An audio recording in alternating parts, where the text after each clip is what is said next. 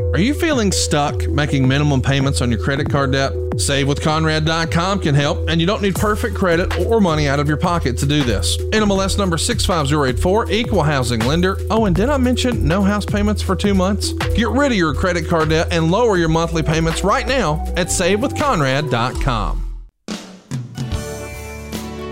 Hey, race fans, Hall of Famer Darrell Waltrip here. You know, it's time to drop the green flag on another edition of Leaning Right and Turning Left with Sadler and the Senator, powered by Pace-O-Matic. So, hey, pull those belts tight one more time. Here's my buddy Hermie Sadler and Senator Bill Stanley. Boogity, boogity, boogity. Let's see what they have to say, boys and girls.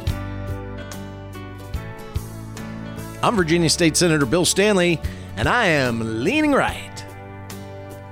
And I'm former NASCAR driver and Fox Sports analyst Hermie Sadler, and I am turning left, leaning right and turning left with Sadler and the Senator, as always, powered by Pace-O-Matic. Afternoon, gentlemen. How we doing? So how are we going to handle the introduction of our... Now, look, I want to say up front, you guide the ship when it comes to the podcast. We're trying. Did you say ship or did you say another word? Yeah. We're trying something new for the first time today. Senator, do you want to elaborate before we enable our third panel member to introduce himself? Absolutely. I think I should take control since this is the only thing in our business ventures that I do control, or at least try to control, and it never works out that way either way. But yes, we have a new advertiser. We have a new sponsor that's come on board. I'm not even talking about that. I'm not talking about that yet. Oh, okay. I'm talking about the fact that we have got a 3-man booth, all remote for the first time ever on the podcast. Sure. That's what I'm talking about. Okay, fine. I'll talk about that. You know, I just can't wait to talk about your balls. I'm trying to set up the doodads. I'm here at the mothership of the Stanley Law Group here in the Stanley Law Group studios in the conference room at the beautiful Holland Duncan House. And we have 3 people, a thruple of podcasting, so to speak. Hermie, you're there in Emporia at the Sadler Brothers Oil headquarters, I believe. And then we have back as our sidekick again, our plus one, the man who needs not much of an introduction, but might need bail after getting a phone call like this. You have an incoming call from Shep Moss, an inmate at the Mecklenburg County Correctional Facility. To accept this call, please press 1. We pressed 1. He's on again. Everybody, Shep Moss. Hey, Shep. God, that's just a gift that keeps on giving. Thanks, Senator. Absolutely. Hermie, how y'all doing today? We're doing great. So we're trying for the first time with the idea of having all 3 of us on and doing it remotely for the first time. So if there are any growing pains, we apologize up front, but I'm sure Brad Tuesday can make us all look and sound eloquent as always. Just like Manscaped. I gotta tell you, I do miss being with you guys, so it's a little different feel. I miss being with y'all. Yeah, I like it better when all 3 of us are there together. It's nice. Yeah. And actually, Shep, where are you today so that you can tell the audience, while you're not with me here at the Stanley Law Group mothership, you are not in Emporia with Sadler Brothers Oil, with Herm. Where are you? I am based at the Boyd Automotive World Headquarters in downtown beautiful South Hill, Virginia. Excellent. Are you selling cars? We actually heard you were talking to people about what, rebates? Before you got on there? Rebates and discounts. Yes, sir. How's the car business? We are busy. How's the car business? Car business is good. We're having a great had a great September and a good start to October. So Bill, do we want to get Shep to give us an update on his town council situation before he does his sponsor read, or we want to get the sponsor read in first? I think that's a good idea because I really don't have an update. Okay, because that takes care of that one. Town council meeting. Well, our town council meeting is October the 10th. I can just briefly tell you there's really been no update, no more communication between the town attorney and myself or my attorney. So I really don't have an update. For those that may be, everything's kind of quiet. So the show is sponsored by Pace-O-Matic. Leaning Right is sponsored by Charlie's Waterfront Cafe. Turning Left is sponsored by Vista Installations. Shep, who are you sponsored by? Well, I've been told the town council segment is being sponsored officially by Manscaped. And I'm excited to be the spokesperson and representative for them in this podcast. Well, tell us some more about it, Commercial Shep. you can read for us? Or? Well, look, it's October is here, so I want to welcome everybody to Fresh Fall Ball. It's the season of pumpkin spice and making sure that your crotch looks nice. That means sipping cider in a fall breeze and using Manscaped products to trim your balls with ease. That's right. Today's show and Shep segment is brought to you by Manscaped, a company here to make sure that your foliage isn't the only thing shedding its excess leaves. Heck, even Mother Nature knows it's time to lose that excess clutter for fall. Join the 6 million men and me, Shep Moss, who have trusted Manscaped by going to manscaped.com for 20% off, plus free shipping if you use the code SADLER, that's SADLER at checkout. Well, That's right, when you welcome go to to the show, checkout. Shep. That's great. When you go to checkout, you got to use the code name is, Sadler to get that benefit, and I think it's a really good benefit. Listen, I've gotten the whole package. I got the Platinum Package 4.0, and I'm going to tell you, seriously, we got it because we were to try it out to see if this was some sponsor that we'd want to have on the show. I use the body wash. I use the shampoo and conditioner. I use the trimmers. I use the refresher. I use it all. And So you did your due diligence on this sponsor. it's put 10 years back on my life. It really has. I feel like a 45-year-old right now. So, I know Hermie's a little shy about this. Shep, I know you just dive right in. You're a guy that says, hey, man, let's make this work. But this really is a good product, and I think we as men owe it to ourselves. They have manicure and pedicure places. They got places where women can go get their hair done. Well, we can do our hair right in our own home. How about that? You daggone it right. Talking about least being some of it. shy, the funniest thing I saw this week was, and I'm sure Senator Stanley was behind it, there was an ad that popped up on Facebook, Manscaped, on the podcast, and it had a picture of me from 1993 when I was driving the Virginia's for Lovers Chevrolet, and newsflash, I didn't need Manscaped back in those days. Yeah, you So it look was pretty a young. little bit pre. You a little bit pre. You looked a little young, but So, Virginia's for Manscaped today. I don't think Manscaped would give you that look again today either. Not being ugly, but a whole different time back then. Well- So how has, since you're the official spokesperson, Shep, and we welcome all of our viewers to, go to Manscaped and use that code Sadler to get 20% off. What has your experience been with Manscaped? Senator Stanley seems to have had wonderful results. Well, I can tell you I have had no chafing or chafing, however you want to pronounce that. It's a very refreshing feeling. It makes me look a little thinner. So I think between Manscaped and the weight loss challenge that we're in, I'm very optimistic about the results. I think my better half is going to enjoy it as well. So. There you go. And, That's who we need to get a report from. yeah, that's a great thing we need to get a report from. But, with this weight loss challenge, the three of us have entered a weight loss challenge. See who can lose the most weight over the holidays. Come back our first podcast in January, have a weight off to determine who could be the lightest of the three, who lost the most weight. And it could come down to who Manscaped right before the weigh-in. I mean, it could be that close. But so Hermie's not doing it. So we already have an advantage with Manscaped at manscaped.com. I got to just go ahead and complain. We're probably going to have to, being that Manscaped is going to be a regular part of the show, and it's going to be something that Senator Stanley is going to make sure that we abide by and use the products that we advertise on the show. We're going to have to probably reweigh the next time we're all in the same building, because I have historically tried to maintain proper grooming, and Shep has probably had enough hair on him prior to Manscaped to weave an Indian blanket.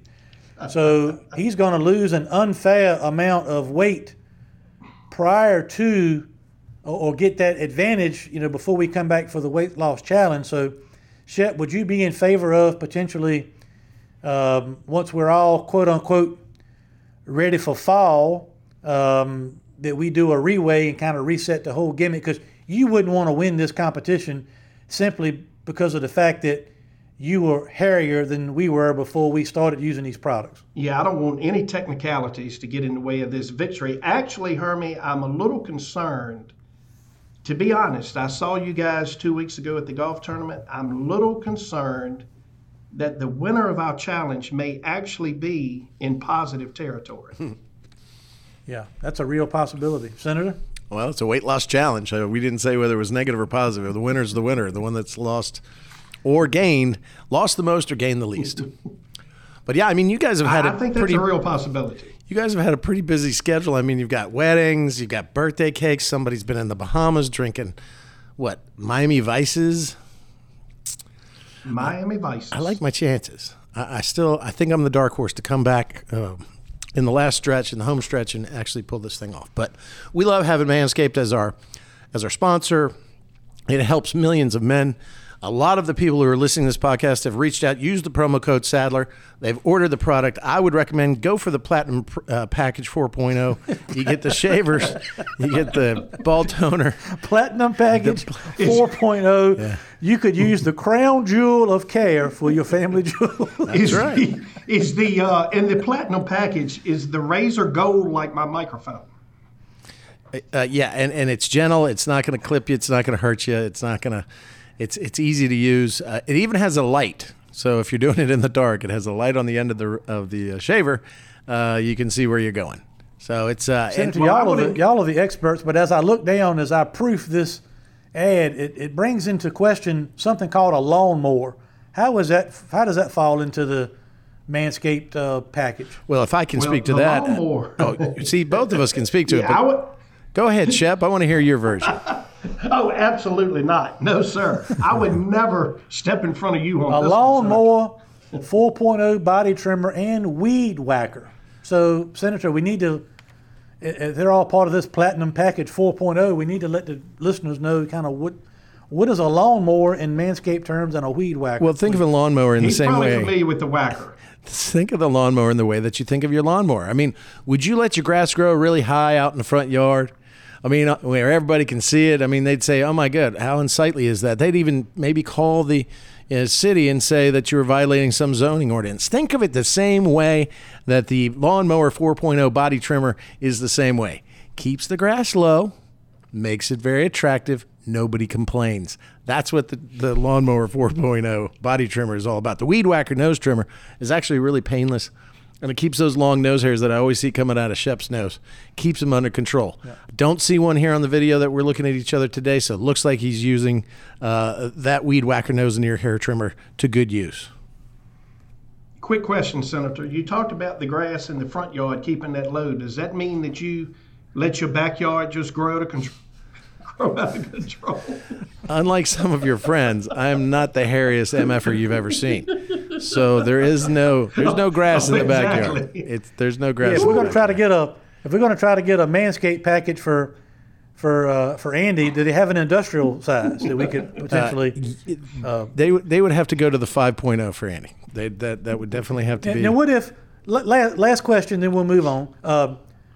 This is all well and good, but what if Mrs. Moss or Mrs. Stanley, what if they prefer to be stuck like in the 70s? What if they don't prefer the modern approach?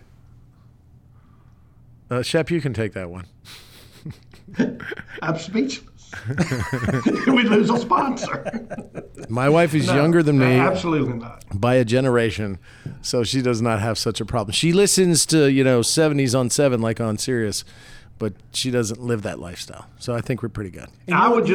I would encourage all the female listeners to this podcast, and it's a ton of them. The good looks that us three have, it's just loaded with lady listeners. I would encourage all of them with the holidays right around the corner to go to manscaped.com, use that 20% off code Sadler, enjoy your discount and free shipping for the holidays. And again, you can't stress enough, Sadler, promo code Sadler, Sadler.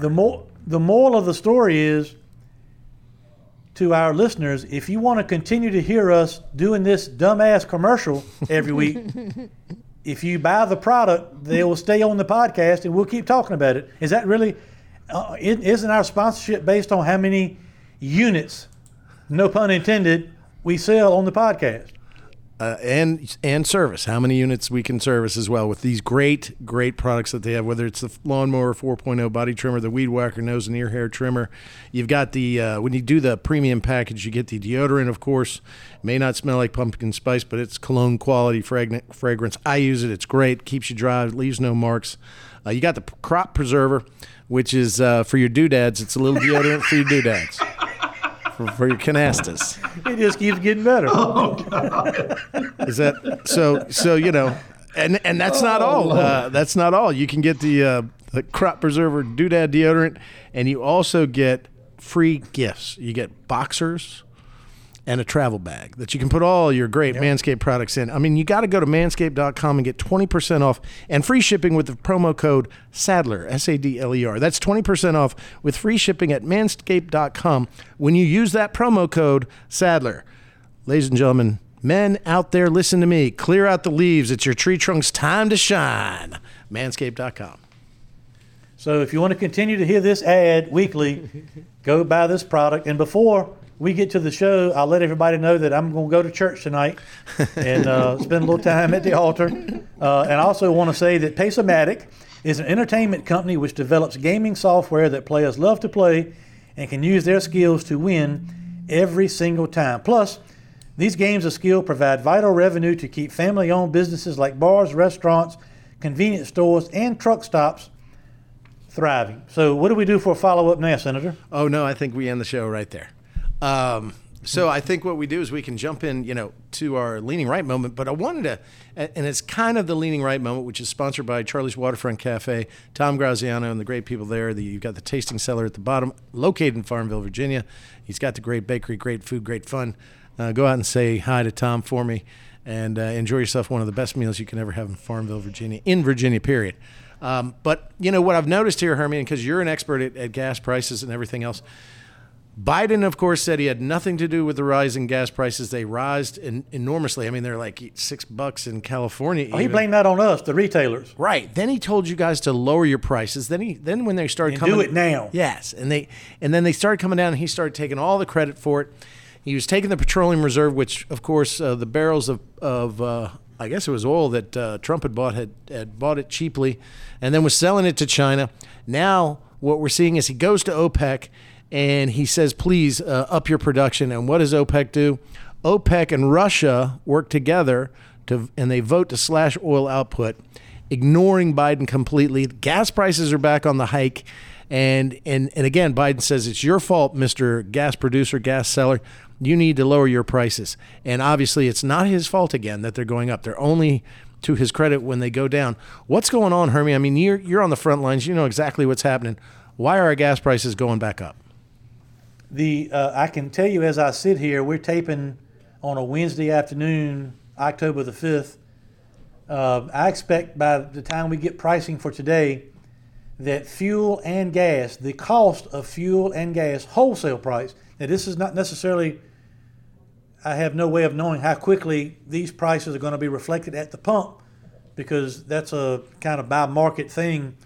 But I would expect by the end of the day today, we'll see over a 40-cent a gallon increase in the cost of gas and fuel just in the last 3 days. Wow. And that is because you mentioned OPEC, which really stands for something like the Organization of the Petroleum Exporting Countries. There's like 13 countries involved in this production and distribution of crude.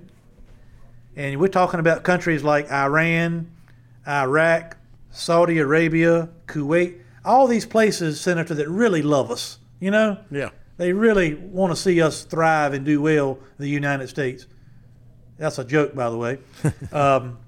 But we are, because this administration has chosen to pull the plug on domestically produced energy and they want to drive everybody to electric vehicles. Well, in the meantime, that we've put all of our eggs in the basket of OPEC, and we are completely reliant on OPEC. We're having to beg them to produce energy and crude, and what they're saying is they're going to reduce to get pricing back up for their benefit. They're going to reduce production about 2 million barrels per day.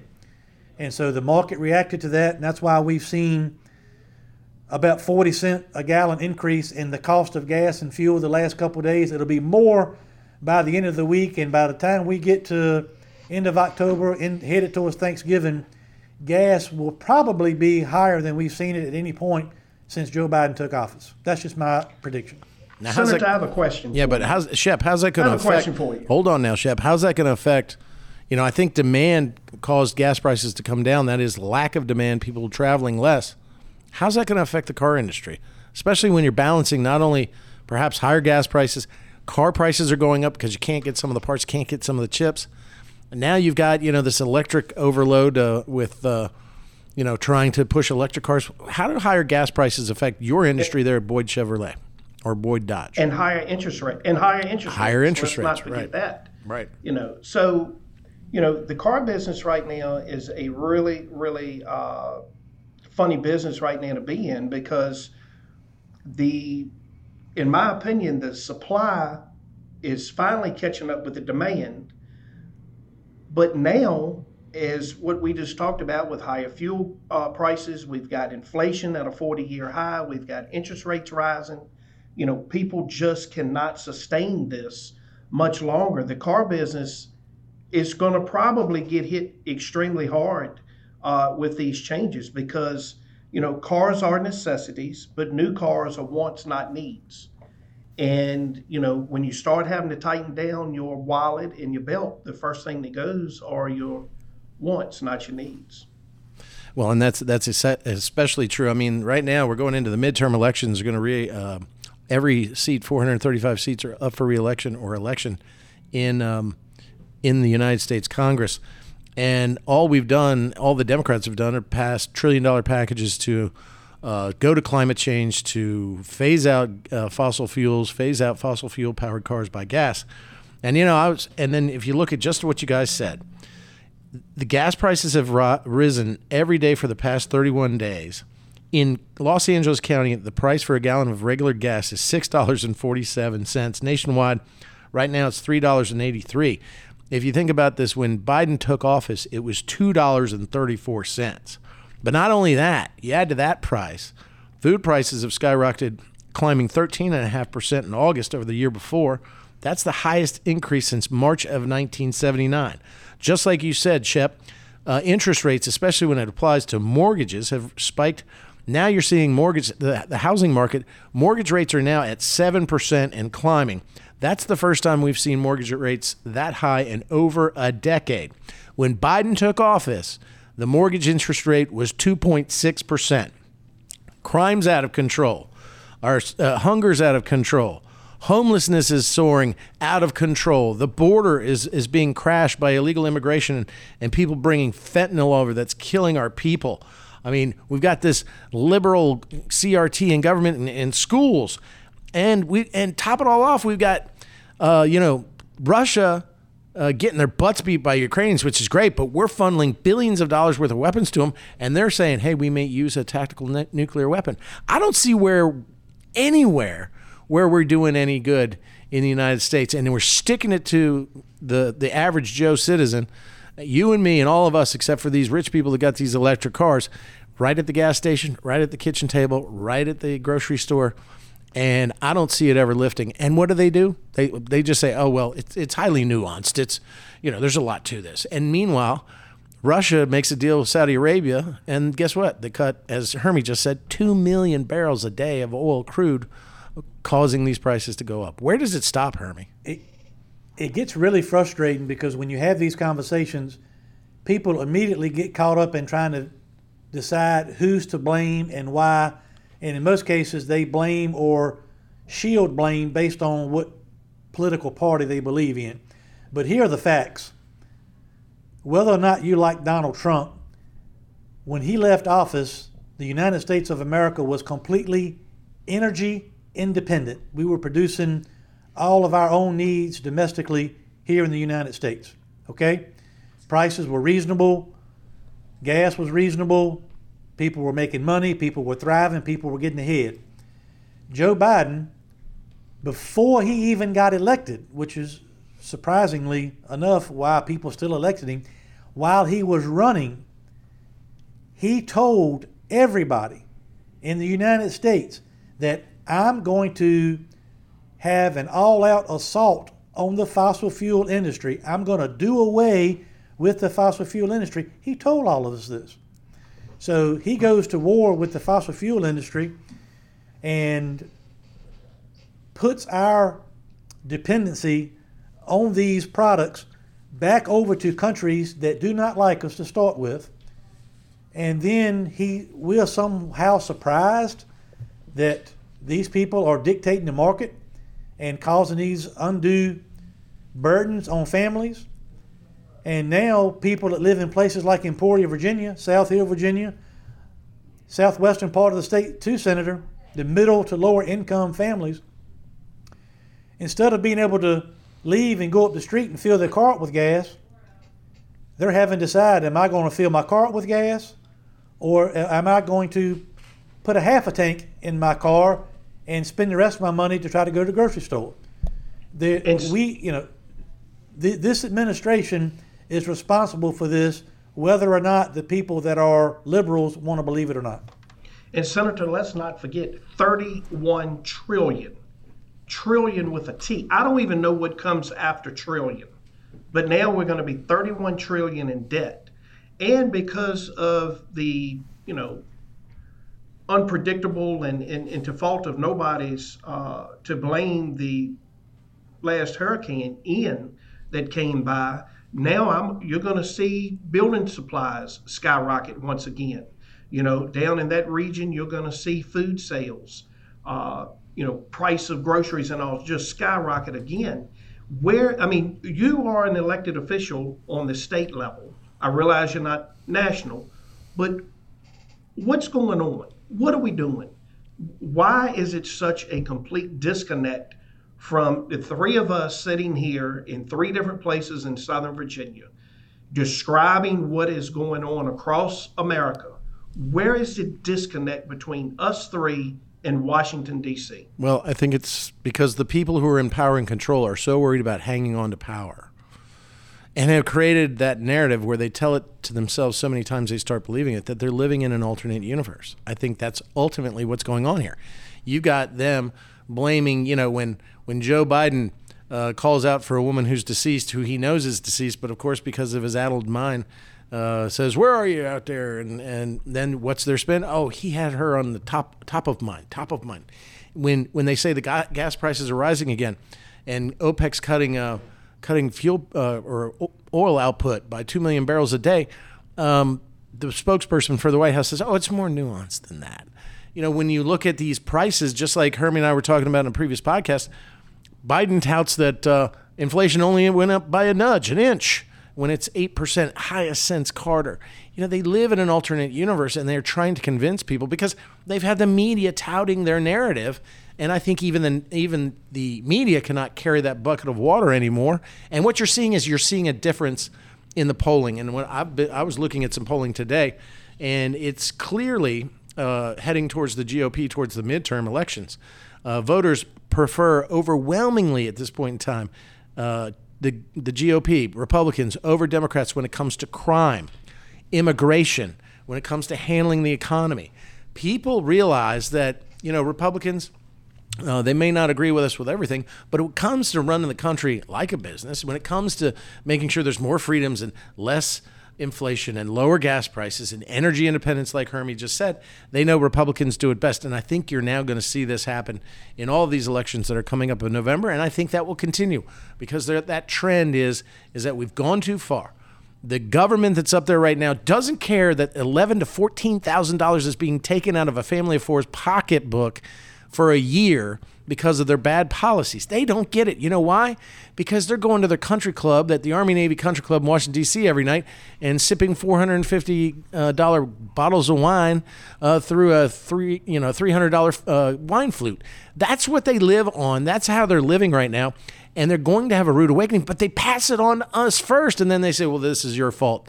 Because it's more about control of the government and the small amount of people that work in that government rather than the people that give permission for this government to actually rule over them and to guide this country and this nation. And it's getting worse and worse. And you even see the denial even in the weather. You know, Shep, you just mentioned Hurricane Ian, which was devastating to Florida. I think Governor DeSantis has been unbelievable in his response, and it's pissing off the Democrats because they wanted him to fail.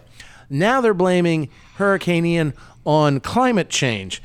Listen to CNN right here when they're trying to blame, I think it's Don Lemon, is it not here in this clip, trying to get someone who's a weather person to say, isn't this hurricane caused by all you gas guzzlers, you Hermie Sadler gas sellers who don't care about climate change? Here's Don Lemon, and listen to this great response. Can you tell us what this is and what effect climate change has on this phenomenon? Well, we can come back and talk about climate change at a later time. I want to focus on the here and now. We think the rapid intensification is probably almost done. There could be a little bit more intensification as it's still over the warm waters of the eastern Gulf of Mexico, but I don't think we're going to get any more rapid intensification. If you look here, you can actually see, pretty interesting for your viewers, you can actually see a second eye wall forming around the inner eye wall, and that's basically the second eye wall has overtaken the original eye wall, and that should arrest development. So listen, I'm just trying to get that. You said you want to talk about climate change, but what effect does climate change have on this phenomenon that is happening now? Because it seems these storms are intensifying. That's the question. I don't think you can link climate change to any one event. Okay.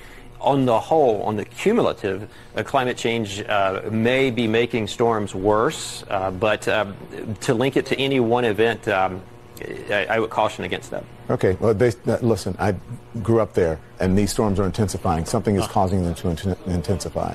So this storm is just Don Lemon, the meteorologist. Its effects are also being felt in the southern part of Florida. What about the areas that may not be taking a direct hit or experiencing the storm surge, like on the West Coast? How much will the West... Now, what you basically have is, what you have there right there is, because Don Lemon grew up in Florida, he knows. And this hurricane is caused by all you gas-guzzling, carbon dioxide breathing animals, cow-eating people who fly around in private jets. Oh, wait, we do that. We liberals do that. I mean, can you believe that? And it goes even further, gentlemen. Here's The View. Here's Joy Behar, who we love so much. She's talking about how actually what happened at the hurricane not only is climate change, but it was also created, all this damage and all this mayhem was created by Ron DeSantis, and he is responsible for what happened to Floridians. This is the quote from Governor DeSantis about climate change. Quote, "I am not in the pews of the church of the global warming leftists." This is what he thinks about climate change, and now his state is getting hit with one of the worst hurricanes that they will ever see. Perhaps he... This is... So it's DeSantis and our faults, not the people that believe in climate change. But, ladies and gentlemen, everyday Americans standing up for Ron DeSantis and how he's handling the crisis. The news was sitting there saying, "Oh, this is a tragedy, and Ron DeSantis is not bringing gas to the areas that need it most, and they're not responding like they should be." Even though Kamala Harris, the vice president, said when the federal government is going to dole out assistance down there in Florida to victims, it's going to be based on equity. That is, persons of color will receive benefits first, and it will be, and which I think is racist, and it will be doled out that way rather than to all Americans, all Floridians, regardless of the race, color, or creed. And here's what we had here. Here's a guy from Florida who said when the press came up and said, "Oh, you're doing without gas, you're doing without food or ice," this was his response to the reporter. That shit about DeSantis, but that gas is here in Arcadia. I don't know about the rest of y'all, but it's here in Arcadia. So y'all know who we vote for. I don't know about the rest of you motherfuckers. I'm voting for DeSantis. And I'm a Democrat. So y'all can call it what the fuck y'all want. We got children out here. Okay, I'm sorry, man. I'm sorry. Calling it like it is, and the press doesn't like the narrative. DeSantis is doing a great job. Look, it's a devastating hurricane. We're thinking about all the families that have been harmed by this, those that have lost their lives. Nature is, I think Hermie Sadler said to me one time, maybe even said it on this podcast, nature is undefeated. Mother Nature is always undefeated. And I don't think these hurricanes have gotten any worse because of climate change or anything else. And quite frankly, we have seen times, especially like in Louisiana and New Orleans, with a Democrat-controlled government there, where they botched the rescue efforts and botched the care of their citizens. Ron DeSantis has been on top of this. They're even blaming it. How did you, the hurricane made a turn over Florida and went out to the Atlantic. How did you not prepare for that? Well, how's he going to know that stuff? But I tell you what, they've been bringing medical supplies, restoring power, rescuing people, making sure there's gas in Arcadia, and doing the right thing. So hats off to Governor DeSantis on how he's handled this hurricane. Hermie, what are your thoughts? I mean, we're watching this, of course, safely miles away, but I think the reaction from DeSantis makes him a real, not only good governor, good guy, and he stands up to this press's BS, but I think he could be president someday. Here is the recurring theme to all those bits we just listened to, and it's really, really sad. And that is, the left is more concerned about pushing the narrative that they want people to believe than they are telling people the truth and giving them the best opportunity to prepare or survive or thrive moving forward. They're more interested in, if the narrative is not there, like Don Lemon, let's inject the narrative into the story.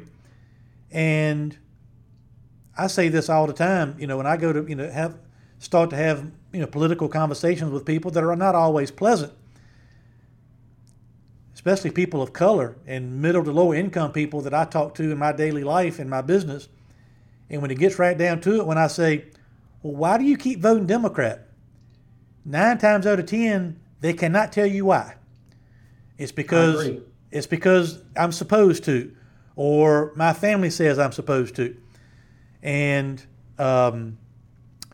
the Democrats have a history of taking advantage of people by creating these narratives and saying these same things over and over again, and in my view, taking advantage of people that maybe don't in every case, understand the whole situation the way they should.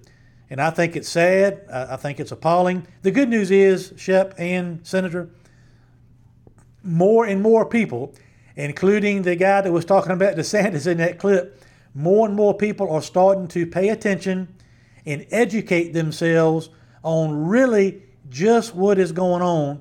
And I just hope this November and next November that more people vote accordingly. Well, Hermie, let's just call it like it is. And you sugarcoated it a little bit compared to what I'm getting ready to say. This is like pissing in my cup and tell me to drink beer. It's, to me, it's about the equivalent of that. And I think that what's educating these people is their pocketbook and the emptiness of their pocketbook. I think when you can't put food on your family's table, when you can't buy gas to get to that job, when you can't properly clothe your family and your kids because you don't have the money to do so because of these policies, I think that's what's educating them politically faster than anything else is their wallet. That's just my take on it. And I just hope, my advice is, regardless of what your beliefs are politically or otherwise, just take the time to educate yourself, learn what's going on yourself. Don't rely on a politician or somebody on the news or your friend, your cousin, your uncle. Educate yourself and quite simply look at your situation and say, am I better off now than I was 2 years ago? Do I feel better about the future than I did 2 years ago for my family and economically and otherwise? And make your own decisions and vote accordingly. That's what I encourage people to do. And Senator, one thing I'm going to agree with Joe Biden on, I'm going to agree with him on this. This is Trump's fault because this started the first debate when Trump, in my opinion, failed miserably at the first. How in the hell do you let Joe Biden out debate anybody? And, in my opinion, that's where Trump, hit the icy slopes that night. And like Hermie said, Biden told us He told the American people what he was going to do if he were elected. We were, in my opinion, dumb enough to elect him. We challenged him to prove what he said, and so far he's done it. And he's right. It's all Trump's fault for that miserable debate performance he had on their very first debate. Well, there are a lot of factors that had the outcome of the election go Biden's way. I could go chapter and verse and give you 100 different reasons of what influenced the outcomes, whether it be from drop boxes to something else nefarious, or even what you just said there. Certainly, the debates weren't the best, but I think, a lot of people had their minds made up. And I don't know that a debate ever changes anybody's mind in politics, but they find it to be a necessary event to occur during the political process of elections. But let me tell you one thing, and I think you both are right. Quite frankly, what we're seeing is elitism. Republican Party is the man of the people party. We're for the worker, the everyday person. It wasn't always that way. It always seemed like we were defending big business. But if you look at the Democrats, the liberal elites, the educated college and university elites, they're the ones defending big businesses and allowing big businesses to enter into government and take away your freedoms, like your First Amendment right, freedom of speech. They're the ones that are pushing climate change, and big businesses are the ones reacting to them. And actually for CRT, critical race theory, they're the ones, it's the elites, the liberal elites that want you to drive electric cars and stop using gas-powered cars, but then get into their Gulfstream jets and fly overhead and dump the most pollutants into the atmosphere that harm the very things that they're trying to fix. It's the elites that push transgenderism into our schools and are allowing teachers to try to tell second graders how to be objectified, how to refer to themselves sexually or even into their gender, and telling them that big lie. It's the liberal elites that are trying to get between the child and the parent and dictate how that child is run, because that's what the government wants. It's the liberal elites that are the ones pushing a divisive narrative that says you are the oppressor and you are the oppressed, putting labels on people. And quite frankly, if you need any more evidence of that, look no further than the liberal elites and Nancy Pelosi when it comes to the Latino community. Right now, what you're seeing is the Latino community is swinging hard to the right by 30 to 35%. Our Latin community, are those in the community that can vote, are voting Republican. They're switching their votes. It's not that given that the Democrats figured will flood the zone with illegal immigrants. They'll get the right to vote and they'll vote Democrat. Most of them are conservative, and they're also running away from countries that the liberal elites in the universities and in government are trying to create here in the United States. And now the liberal elites are finally waking up. The universities, remember, they were trying to push this phraseology called, instead of a Latino or Latina, they were changing now that, which has been the traditional way of identifying Latino being a male person of Hispanic descent, Latina being female person of Hispanic descent. Then they changed it to Latinx instead of Latino and Latina, because they said it was more inclusive. In fact, they said the term Latinx was a solution from feminist and queer Spanish speakers to boost inclusivity within the male-dominated Spanish language. And the Latino and Latina community absolutely rejected that. So you know what the liberal elites in the professorial realm of universities and colleges decided to do? Oh, okay. Well, we're getting hammered on that. We're going to change it now. It's Latine. Latine. That'll be more acceptable, and that'll be inclusive for all the gay Spanish speakers and transgender Spanish speakers. Well, quite frankly, that just demonstrates how hypocritical they are, but how they really think about Hispanics and even the illegal aliens that they're allowing across the border was summarized by our horrible Speaker of the House, Nancy Pelosi, who said this. We have a shortage of workers in our country, and you see even in Florida, some of the farmers and the growers saying, why are you shipping these immigrants up north? We need them to pick the crops. Can you believe that? She admitted it. That's what they're good for. Cheap labor. Cheap labor. Pick the crops. Remember what we were talking about when we were discussing why Martha's Vineyard, they got rid of them with less than 48 hours after they were dropped on their doorstep, because the only way they were going to let them in their backyard is if they had a weed whacker in their hands. And I'm not talking Manscaped, ladies and gentlemen. I am talking about either they're going to mow their lawn, but they can't live in their neighborhoods. And now Nancy Pelosi says what she really feels, what the elites, the liberal elites feel about the Latin community that has emigrated here legally, that has taken a position. Your job, we need you to pick the crops. I mean, that's racism. And that's why our country is going to crap right now. And because we're allowing liberal elites, racist liberal elites, who then turn and say, MAGA Republicans are ruining the Constitution, are bad people. But it's them. It's them. It's them. We want everybody to have an equal chance. They want power, and they don't care if they ruin the country's economy and the people who live within it. Getting back to Nancy Pelosi, sometimes they screw up and say the quiet stuff out loud. Again, I hope people are paying attention. And my tip for this whole segment, my word of advice today is on all these issues, politically speaking, is educate yourself. Take on that responsibility of actually understanding and learning what's going on, what these agendas are, why they're in place, how they're impacting your family, and don't rely on your cousin, your uncle, your brother, your friend, people at church, people at work. Make your own decisions based on the reality of your situation. And if you do, you can be confident that you're going to make the right decision when you come to the ballot box, because voting this November and next November is the only way that we're going to be able to fix all these problems. And Senator, you talk about the liberal elitism hypocrisy. Just look at the immigrants that are coming across the border in the Texas region.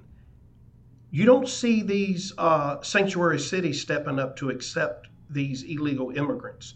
You don't see AOC out in her district in New York politicking for those buses to land on her doorstep and drop these illegal immigrants off. You don't see that. Oh, no.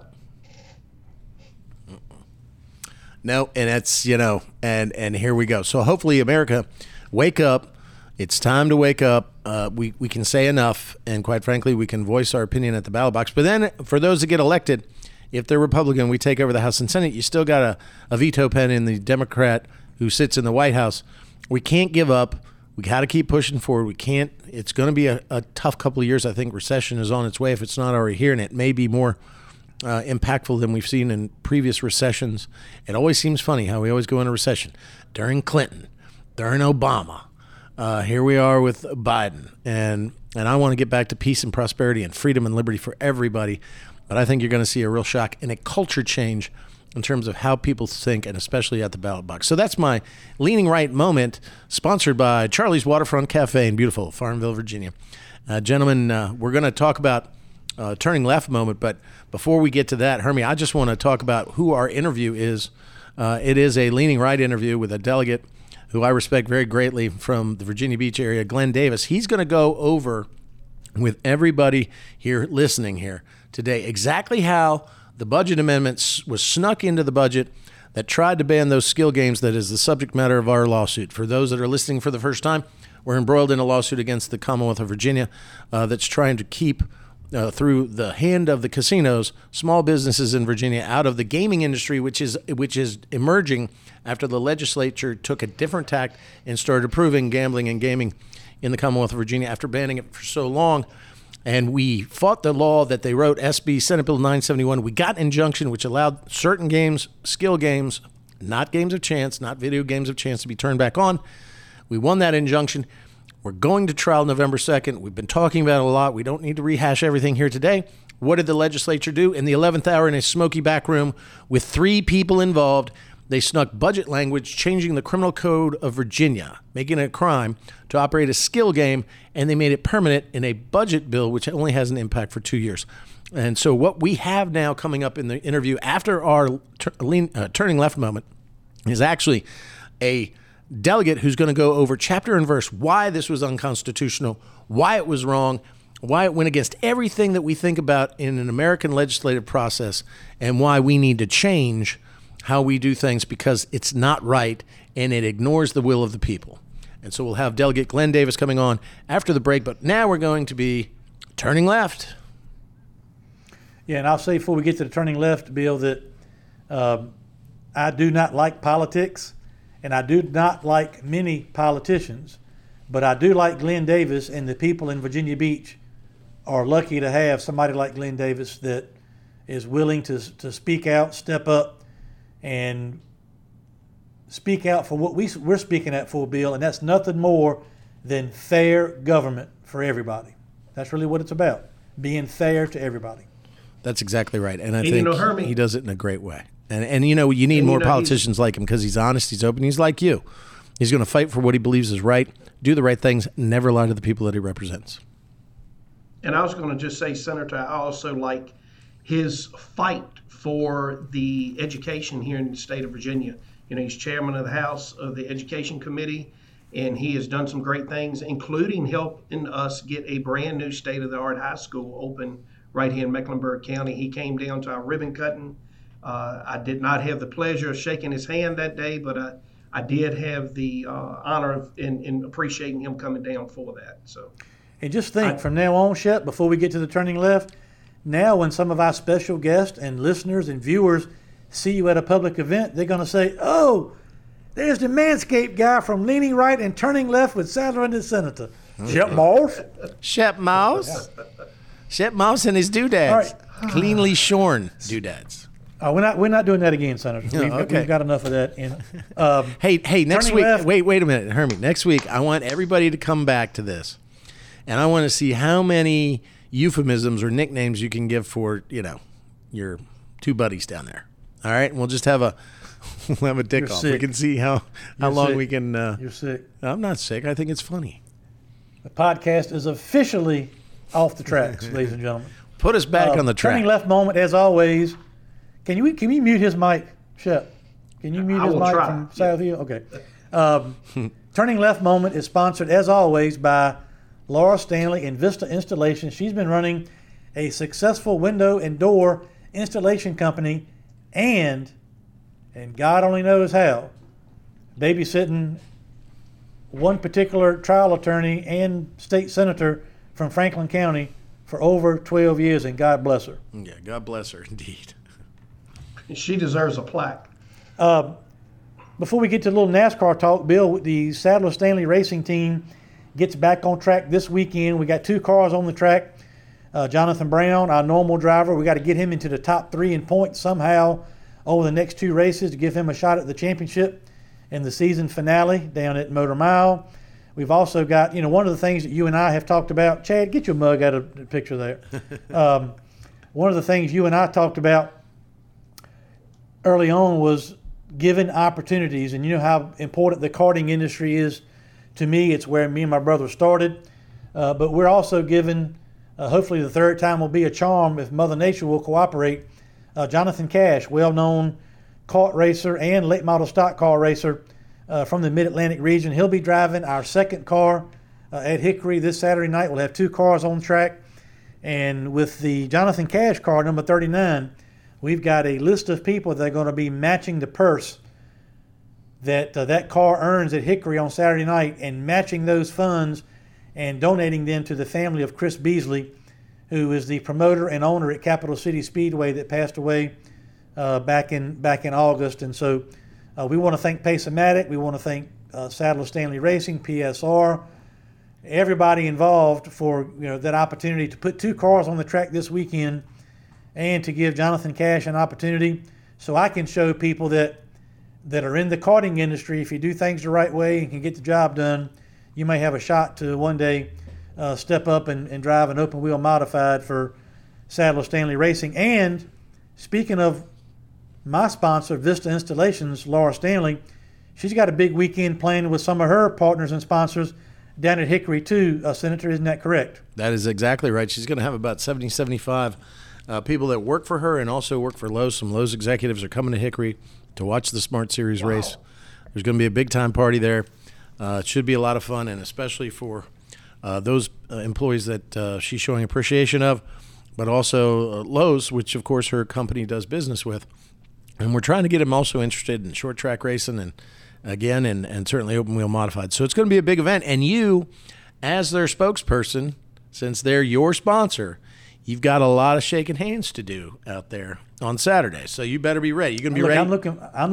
I'm looking forward to coming to Hickory. I hadn't been to Hickory since the mid-1990s, and one of my favorite racetracks. I finished second in Busch Grand National Series race there 3 damn times. My boys in the shop reminded me about that earlier today. 3 bridesmaids finishes at that track. But look, Hickory has a lot of history. It's a great short track. You think about Jack Ingram, Harry Gant, Sam Ard, all these drivers that grew up cutting their teeth in and around Hickory Motor Speedway. It's going to be a fun night, and we're hoping that Jonathan Cash has a good run, and we raise a lot of money for Chris Beasley. And we need Jonathan Brown to have a couple really solid races, because when we get to Motor Mile for the Smart Series Championship, any driver that's in the top 3 in points has a shot to win the championship. So that's what we've got to get Jonathan to over these next couple weeks. And that's pretty amazing that you built a race team. We've built a race team, but you've been leading it, of course, because I do this podcast, and you see the results for that. That from the very beginning, from the ground up, we built this team with something in mind. We wanted to be competitive, we wanted to win, and we wanted to have fun. I think we're accomplishing all of that, and we wanted to actually create another platform for our sponsor and for what we're doing for small businesses and the fight that we're taking on to the Commonwealth of Virginia, and also to really highlight the short tracks in the rural areas that depend so much on these short tracks, and the small businesses that might have skill games in them for those kind of revenues. And man, here we are. What are we in? 3rd place, 4th place? Are we in what place are we in? I think we're 4th. We got some work to do the next 2 races to get to the top 3. Okay. But I mean, that's pretty darn good for the first time out. And I think, you and I have been planning already. We may have some big announcements sometime in the future. We're working hard to make year 2 even better. Isn't that right, Herm? Yeah, we got a lot going on, some good news, some good things happening, and we'll announce those in the coming weeks. And not only we got some Smart Series races coming up, but we've got, the NASCAR Wheeling Tour race coming up at Martinsville, October the 27th on a Thursday night. We're going to do that in conjunction with a big event that you've got going on there at that racetrack, Senator, close to your home district that you represent. That's right. There. And so a lot of fans and fellow legislators and people that you work with for the fine folks in Franklin County. We'll hope to have a big crowd come out to join us on Thursday night at Martinsville Speedway. Want to talk a little bit about, of course, Chase Elliott won at Talladega, win number 5 on the season, but the big story out of NASCAR the last couple of weeks has been these drivers suffering these concussions. And, Kurt Busch is already out for the year. Alex Bowman is just announced, yesterday that he'll miss his 2nd consecutive race this weekend at the Roval in Charlotte with a concussion. The talk is now that NASCAR really needs to look at the next-gen car and look at the possibility of redesigning the rear bumper area of these cars. It's much too rigid, doesn't take enough of the impact, doesn't absorb enough of the energy, and it's becoming a theme. And when you start getting drivers hurt, especially in the case of Alex Bowman, if you looked at the accident that hurt him at Texas, he barely bumped the back of the car against the wall, barely even knocked the paint off the back bumper of the car, and here he is with some serious concussion issues, and that's a red flag for NASCAR. Well, I mean, isn't there? But when you think about that, that's the head going backwards. I thought they're like locked in with a Hans device and that headrest, which whips around the whole. Well, they're hitting their head on the seat, which is real close to the helmet. It's not like the Hans device prevents your head from moving forward at an impact. What Dale Earnhardt died from was a basal skull fracture. So the Hans devices and those things prevent the sudden move of the head forward. These concussions are caused by just, your head in some case, your helmet rests against the headrest, or maybe there's a 1/2 inch to 1 inch gap. And there's so much, these cars are so rigid and such a quick impact, it's shaking these guys around the headrest in the cars and causing some problems. And if you notice the difference, those that watch closely can, the last cars that we had, when you bagged them into the wall, I mean, you would basically knock the back end of the car off. It would compress into and under the fuel cell, and it would absorb a lot of that energy. These cars are so rigid, the cars are not folding up like they used to, but it's putting all that energy into the cockpit against the driver.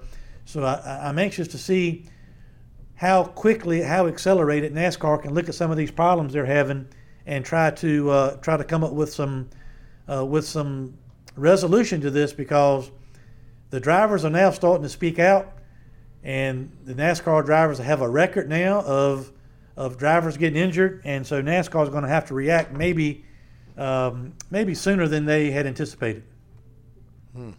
Well, I mean, yeah, they used to before this next gen variety. I mean, it looked like tinfoil was on the back; it would just crumple up, and of course, sometimes with that damage, it kind of ruins your day when you have that. And so, how do they fix this? I mean, how do you get in between? Because, like you mentioned, you got the fuel cell back there. That's a very vulnerable spot. We've seen a lot of fires going on. Usually they're coming in the front of the engine. We saw that fire in the truck series where the guy hopped out while the car was still moving, then it hit the wall. I mean, I almost thought he was going to get it just from trying to get out of the car. I mean, how do they fix the back end? We talked about how Ryan Newman said he had problems as an engineer with how they built the car. How do you fix the back end so we're not having these kind of mistakes? NASCAR is a little bit of a box now, Bill, because they've had some wrecks, they've had some injuries, the drivers are putting pressure on them, and now they're kind of saying, well, we figured we might have had a problem, or we know we got a problem. Then the question becomes, how did NASCAR ever allow this car to be put into competition with this type of engineering into the car? So how to fix it, I don't know. There's a lot of smart people at NASCAR. I trust that they will work on it and get it fixed. They have to get it fixed quickly because you get drivers getting hurt every week. That's safety is always will be first. So they have to figure out how to accomplish what they need to do on the back end of these cars. And I hope for the sake of the sport, because there's been so many positives with this car from a competition standpoint. Right. But a couple black eyes because of driver injuries wipes out all that goodwill. So NASCAR has to get it fixed, and you have to get it fixed now. So it'll be interesting to see how they navigate the process of trying to fix the car, take the driver's input, while also doing things the way NASCAR does, which is never admit they're wrong. That there was a problem. They have a lot of things to navigate at one time. Now, when you say now, though, are you thinking they're going to fix this before the end of the season, or has this got to be back to the drawing board? No way they can fix it before the end of the season. Okay. I think you'll see some testing, some more crash testing and otherwise, but we've only got a handful of races left. I really can't see any meaningful change that they can come up with and ask all the team owners to update the cars in time for the last 5 races. If they can, more power to them. It's never too early to do something in the spirit of safety, but I just can't see how that can happen between now and Homestead. Well, I mean, could you now? Okay, Phoenix. Maybe can't do anything to the back of the car, but could you do anything to the headrest? I mean, that seems like an easy fix, like increase the padding, lessen the inches. I personally don't know. I don't know. Lessen the inches between the helmet and the pad. I mean, well, you're not going to want to. You can't drive a race car if you've got no mobility with your head. I mean, the racetracks are banked.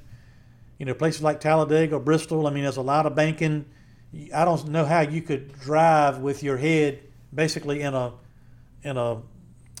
brace that you could not move your head. I don't know how you see out of the side view mirror, look up to look out of the rear view mirror. I don't see how that would be a possibility. But where we stand right now, NASCAR has finally had to admit they've got a problem and they've got to fix it. But they've got a lot of components and a lot of going back to Manscaped, a lot of balls to juggle at one time to try to get it fixed. He finally said it, Shep. He finally said it. He said balls. But look, I got a question. I know Hermie mentioned you've got some big announcements maybe coming up soon, but can you make an announcement on this weekend? Can you announce if the new improved SLG RV will be at Hickory, and will the Honey Wagon be making an appearance at Hickory? That's what I think the fans really want to know about. Shep is referring, if you listen to our earlier podcast, I bought a Class C motor coach. It was hotter than Blue Blazes. It had 1 air conditioning unit, not 2. And it was kind of small, and I had 3 kids in there, and I felt like I was in a small submarine with a bunch of sweaty little people. So I immediately decided for myself that I was going to buy a Class A. So I traded in for a Class A motor coach, 30.5 foot. Kind of looked like Hermes, but 2023 Thor Ace. Took it out for a week, and we took it to a race at Carteret. It worked wonderfully. We loved it. We will be bringing it to Hickory, and it's got a little bit of a bigger tank for gray and black water, but we will be more careful. See, it's going to be cooler, so we're not going to be drinking as much water. So we're hopeful that the Honey Wagon will not have to make an appearance. So yes and no. And if it does, we're in trouble. So we're having a big party, and there's going to be 70 people out there. I'm locking the door to the camper. So everybody's going to have to whiz either at the porta potty or outside. Well, look, I want to encourage everybody to stand by and listen to our interview coming up with Delegate Glenn Davis. Again, I think people will enjoy the interview. You'll learn a lot more about Delegate Davis and what motivates him and what is motivating him as he looks towards the next steps of his political future. And I think if you're listening to this podcast and you're a fan of small business, you'll like what you hear from Glenn Davis. We need more people like him fighting in the General Assembly, that's for sure. So Glenn Davis coming up. Anything else you want to get here before we head to the interview, Senator or Shep? Yeah, I just want to stay just on your turning left moment. What do you make of the playoffs now? I mean, you've got Alex Bowman who is in it. You've had Kurt Busch who was in it. And again, both of them out with concussive syndrome, post-concussive syndromes. The win by finally a playoff driver occurs at Talladega. I thought the racing was great, and it was classic to watch. It's 2x2. It wasn't 3 wide and all that, but I thought it was classic, and it didn't end on a wreck. Where are we now? Who's got the best chance? If you had to look into your crystal ball, Hermie Sadler, who has the best chance of winning?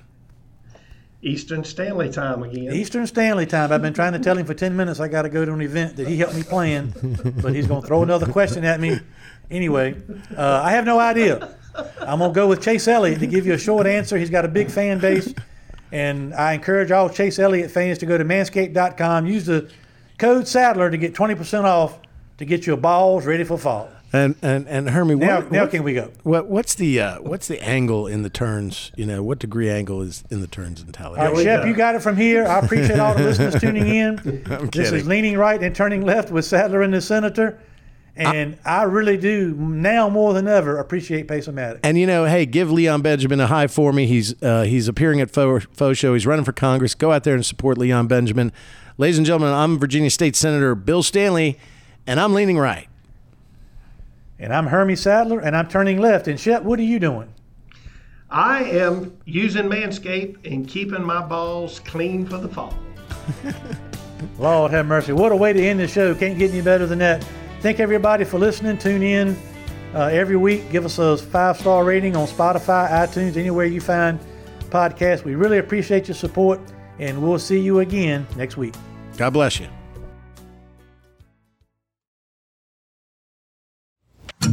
Hi, folks. This is Hermie Sadler. Thanks for listening to our all-new podcast, Leaning Right and Turning Left with Sadler and the Senator. I hope you are enjoying the show as much as Senator Stanley and I enjoy bringing it to you. Whether you're a family traveling together or a truck driver hauling freight up and down the highway, I hope you will take the time to visit one of our Sadler Travel Plaza locations in Virginia and North Carolina. Sadler Travel Plaza locations are licensed dealer locations for Pilot Travel Centers, and we also carry Shell Motiva petroleum products for our four-wheel friends. We pride ourselves on providing one-stop shopping for service, food, and entertainment. Our food options include Five Guys Burgers and Fries, Quiznos, Dairy Queen, Hermie Sadler's Faux Show Bar and Grill, Victory Lane Restaurant, Hunt Brothers Pizza, Dunkin' Donuts, and much, much more. Our locations include Sadler Travel Plaza in South Hill, located off I-85 at Exit 12. The Sadler Travel Plaza of Emporia, which is conveniently located on Exit 11B off I-95, and Sadler Travel Plaza on Highway 58 in Suffolk. We also have our North Carolina location, Sadler Travel Plaza in Dunn, North Carolina. That's Exit 75 off I-95. We appreciate all of our customers. And Bill and I appreciate you listening to Leaning Right and Turning Left with Sadler and the Senator, powered by Pace-O-Matic. Hey, this is Bill Stanley, Hermie Sadler's sidekick on this podcast. When I'm not in Richmond at the Capitol or doing this podcast, my real job for the past 27 years is as a trial attorney with the Stanley Law Group. Here at the Stanley Law Group, we represent our clients in every courthouse in the Commonwealth. No problem is too small for us to solve. No case is too big for us to win. Whether it's criminal charges, traffic offenses, civil disputes, litigation matters of any sort, we handle it all. We make sure that we treat every client like family because they are to us. Your problem is our problem. Your success is our success because we hate to lose more than we love to win. And believe me, we win a lot. Don't believe me? Go ask Hermie. I'm his favorite lawyer, and he hates lawyers. So give us a call at 540-721-6028 and let us help you. Or visit our website at www.vastanleylawgroup.com. That's www.vastanleylawgroup.com. At the Stanley Law Group, we'll make sure we're the lawyers that you swear by and not at.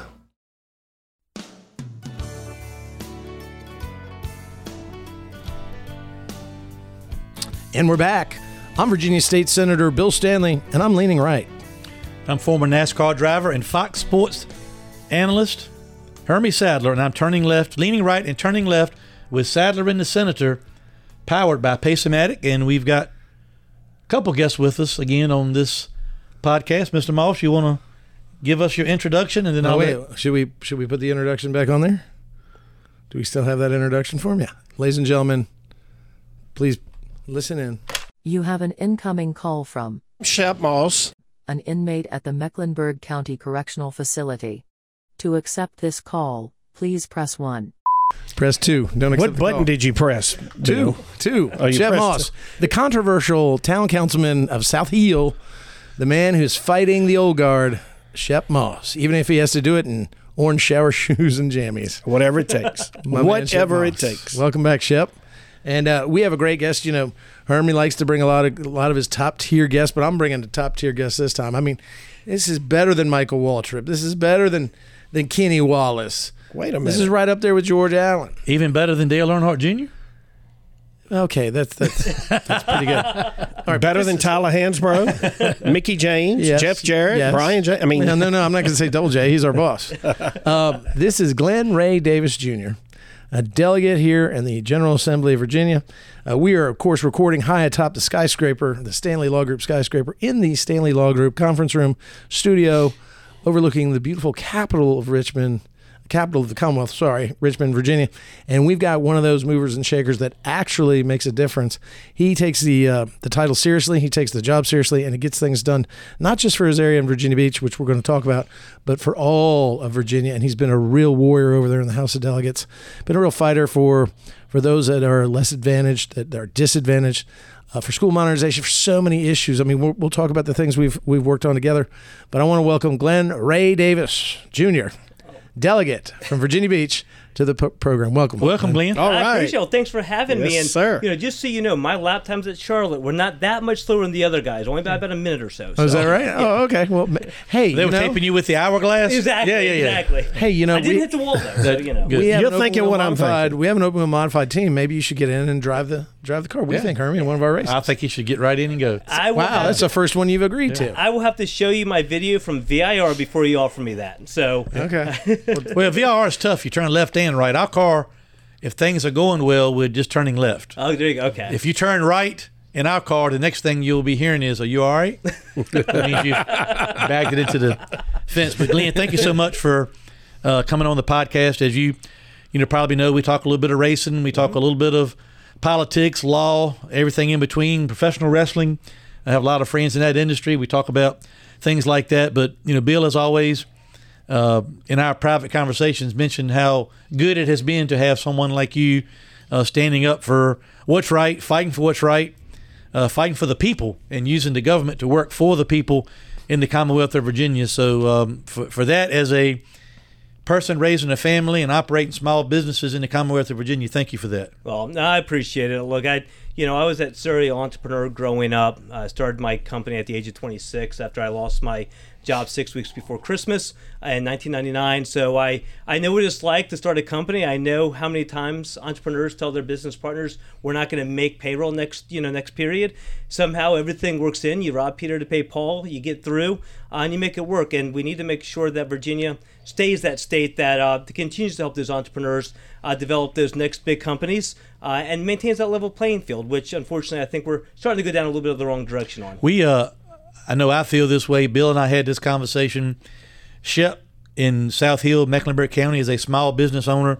The small businesses, despite what people say and the narratives they follow, small businesses are the backbone of the economies of the Commonwealth of Virginia, especially in areas that, like Bill represents and that I live in, and certainly down your part of the country as well. And so I think it's important. And that's one of the reasons why we started this podcast, and also one of the reasons why we started our race team, is to keep our message out front, keep a platform going, give us something to talk about, and remind people that, this thing really kicked off with Bill and I last year at Motor Mile Speedway. Bill actually sponsored the race through his law practice, and it was the Stanley Law Group Protects Small Business 100 at Motor Mile Speedway. And so we've, since that time, and since we sued the governor, we've been using this as a crusade. Hold on, and won.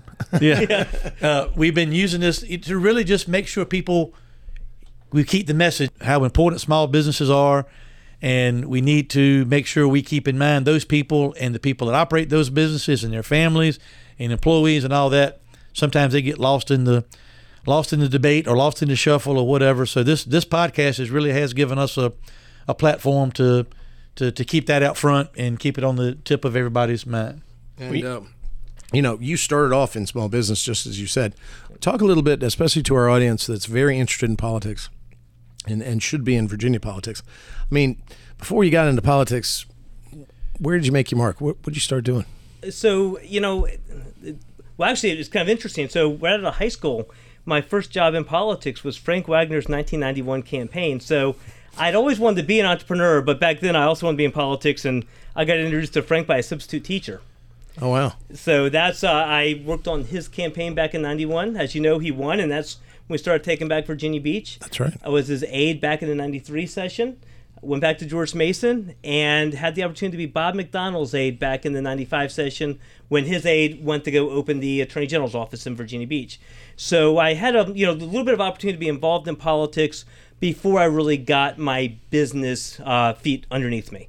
But getting involved in business, I always wanted to be the entrepreneur. I wanted to be responsible for my future. I learned at an early age that sometimes you can do a great job, but if someone you're working for makes a mistake, you're at the whim. And I always wanted to be responsible for if I should make my own failures and be responsible for them and be able to build a team so we all can succeed, right? And that's why people succeed, is because of the team. So right. I've always been after that, and that's what it's allowed me to do. Well, what business did you dive into in that with that entrepreneurial spirit that you had? So telecommunications. So like I mentioned, I really did lose my job 6 weeks before Christmas. I knew enough about telecom to be dangerous, kind of self-taught. And so I didn't tell my parents I lost my job till New Year's. It was kind of a good news, bad news. Good news or bad news, I lost my job. Good news, I started a company, don't have to move back in yet. Thankfully, yet never came. 7 years later, we were one of the 100 fastest growing IT companies in the U.S. at Corning Magazine. Wow. But it was all about starting that company, in that one-bedroom apartment where during the day you're out knocking doors trying to get sales, because every entrepreneur is a salesperson, and in the evening doing what you have to do to prepare proposals and all the back-end stuff. And so I ended up in telecom. Just honestly, it's the only thing I knew enough of that I could even think about doing it. And I had to be able to pay the bills. I had my last 2-week paycheck, and that's all I had. And are you still doing that today, or did you? I just sold the equity in that company December of last year. So it was kind of a bittersweet to have that company since I was 26.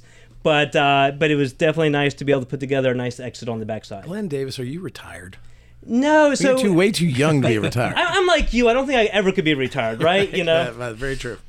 Very true. Well, now you've outlined a little bit about your intro into politics, working for politicians who were elected, and some really good ones there. Even Frank Wagner. Frank was a character in the Senate for so many years. He taught me a lot. I'm sure he taught you a lot. He did. He taught me a lot what not to do too. But he was really, really one of a kind, and really a guy that was very focused on making sure that he was accomplishing things and could work across the aisle, but at the same time, really would stand on principle and really helped us a lot. But you were elected to the Rose Hall City Council back in 2000 and 2008. Was that your first elected position? It was. It was first time I was elected. I actually lost a city council race 2 years prior by less than 1%, and then came back and beat a 28-year incumbent that year. Okay, so Shep Moss is a town councilman. He's fighting the good fight, especially against the old guard. What kind of perspective did that give you being on city council? I mean, Virginia Beach is the largest city. So you're now on city council for the largest city in the Commonwealth of Virginia.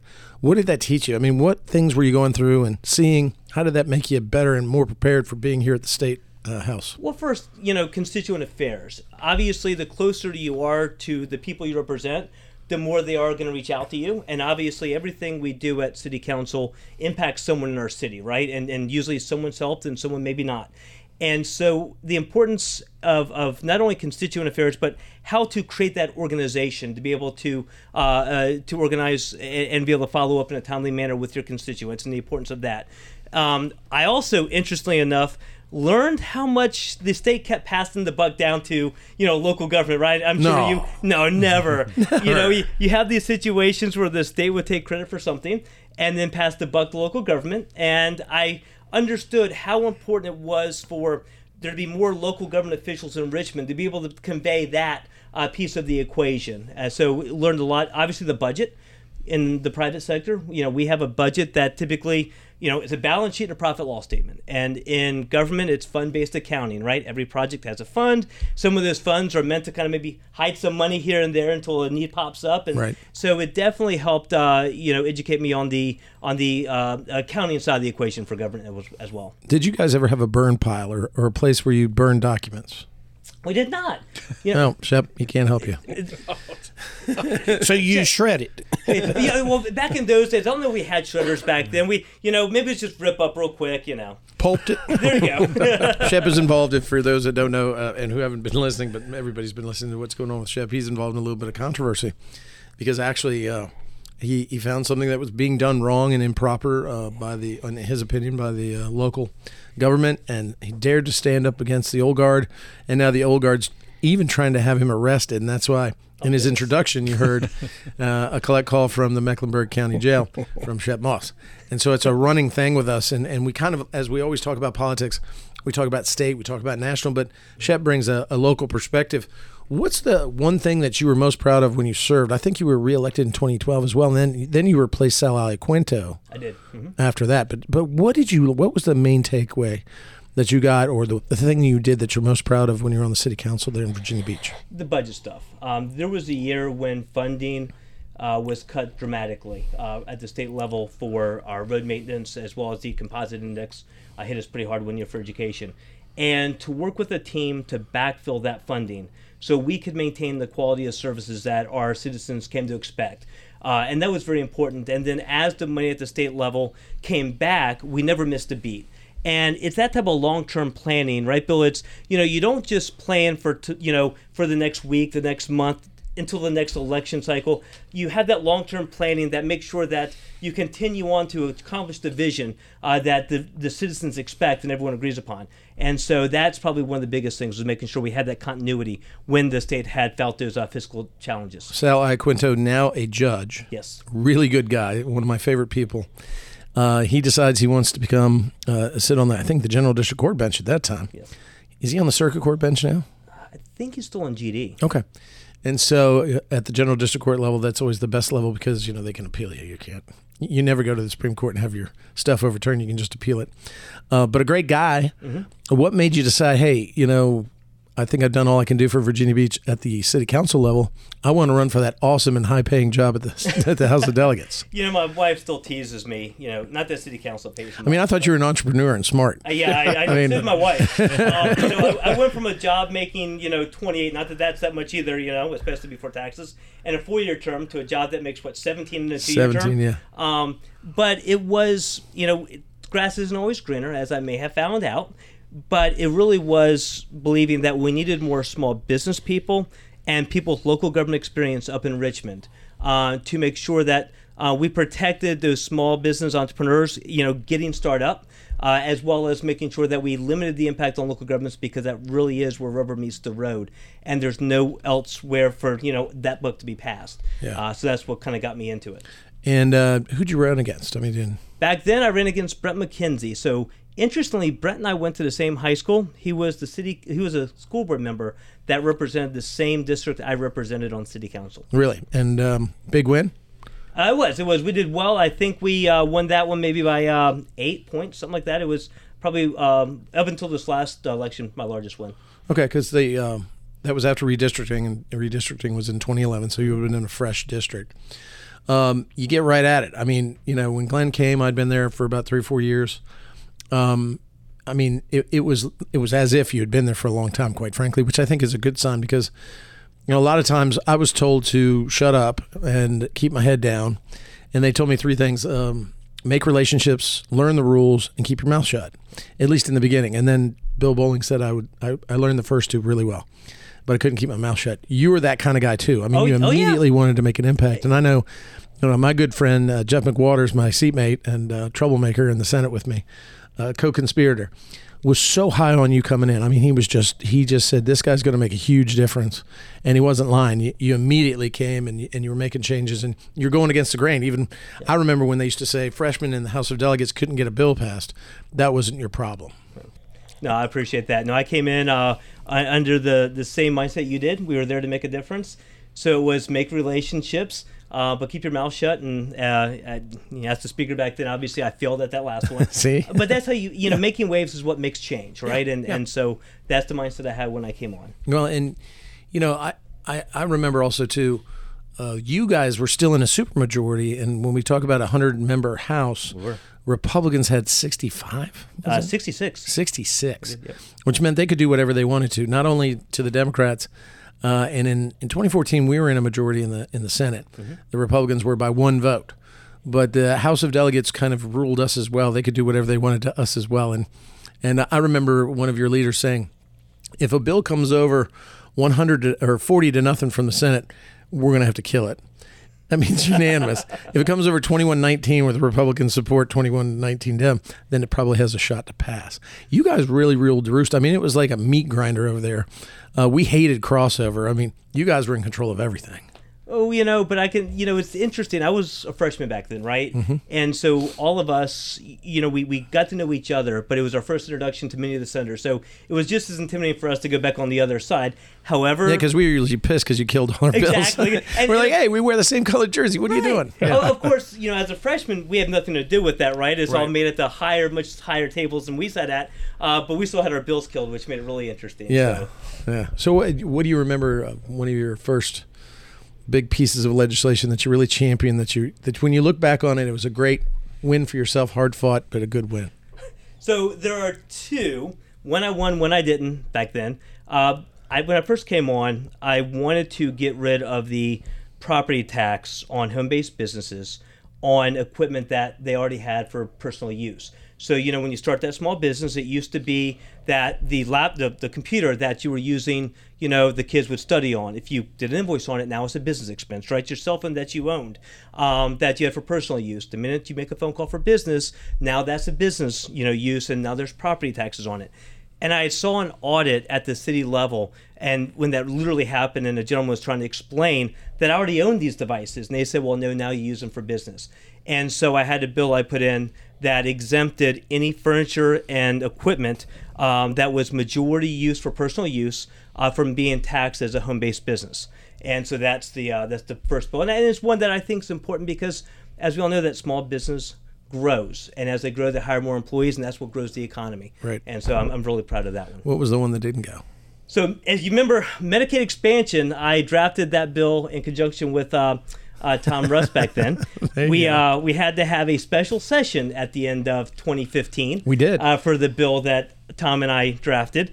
And I drafted it after what Governor George Allen did back. You remember the welfare reform legislation? Yes. It was drafted exactly after that to help people get off of welfare. So I did the same thing. Not very popular back then, obviously. No. But I still think Not with it the was Republicans. No.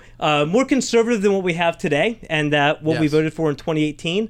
So unfortunately, we got drugged to the table in 18. We have what we have. But I always believed, and I know you believe the same, and Hermie, as business people, you can't put your head in the sand, right? It's you put your head in the sand. The only thing that happens is the fire gets bigger and a heck of a lot closer to when you finally yank it out. And that's my thought when it comes to challenges that we face as a government. You know, we may not always have the right answer, but unless we're looking for that solution, if we just put our head in the sand, it's just going to get bigger and it's just going to bite us more in the rear end, you know, when we finally decide to take a look at it. Reach, brother. Yeah, the best compliment that I can give you, Glenn, is that, you know, running businesses, running a family business in Southside Virginia, you know, I've always paid attention to politics, but never really got involved or wanted to get involved because I really felt like, you know, we would slide to the left a little bit, slide to the right a little bit, but over time it would work itself out. But now the train has just gotten way off the track, and it's real serious about what's going on. And so the skill game issue was what really brought me to Richmond to try to fight for my business. And it wasn't even really about skill game. It was about the government saying, I'm taking this from you and giving it to the casino or somebody else because the government says so. That was my first problem.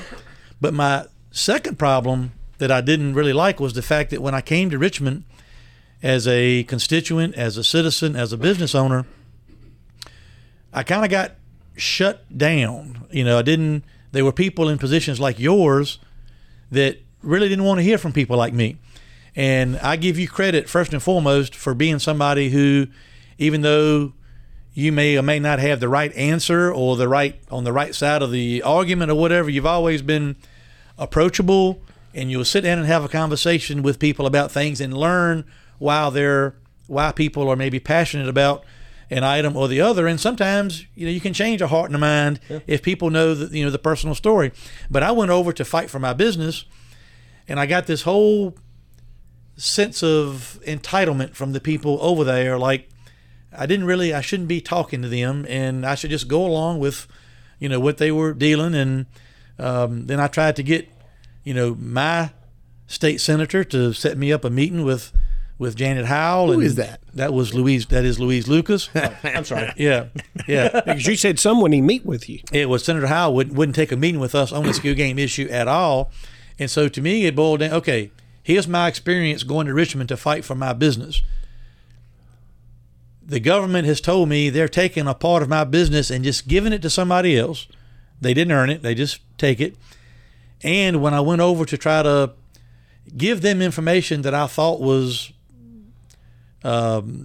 beneficial for them to have, and part of the argument, they didn't want any parts of that, didn't want to hear it, didn't want to, you know, and it's like we were just supposed to go along with it and take it. And so that's what kind of drove me, and that's the frustrating part. And I think that's one of the things that you're really, you know, really good at on the conversations you and I have had.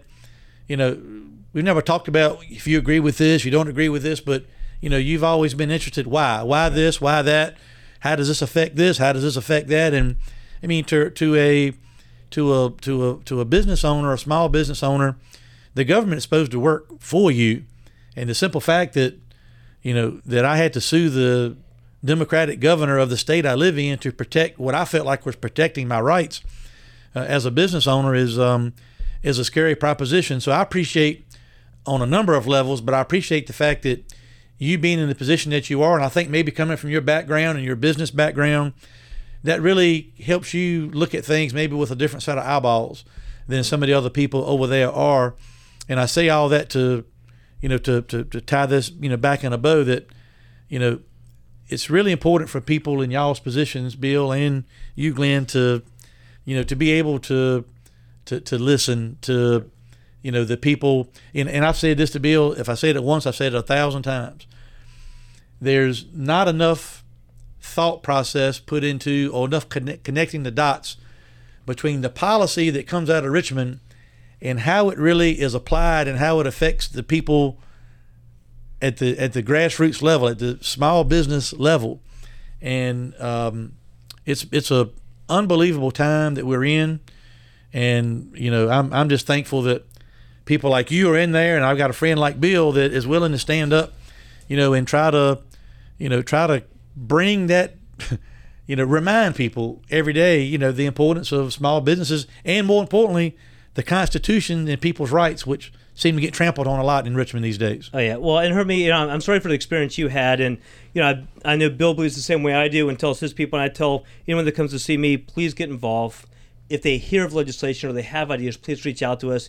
None of us are experts on anything up there. That's some right. may be, obviously we have a doctor up there, we have some teachers, we have an accountant, we have a couple of business people, but none of us are experts on everything, right?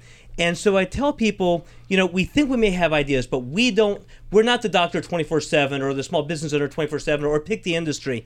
So unless people get involved and reach out to us, if they leave us up to our own devices, they may not like the outcome. I mean, our job is to take all that information, be as educated as possible on all sides of an issue, and cast a vote that's best to help those that we represent and help them move their families and their businesses forward.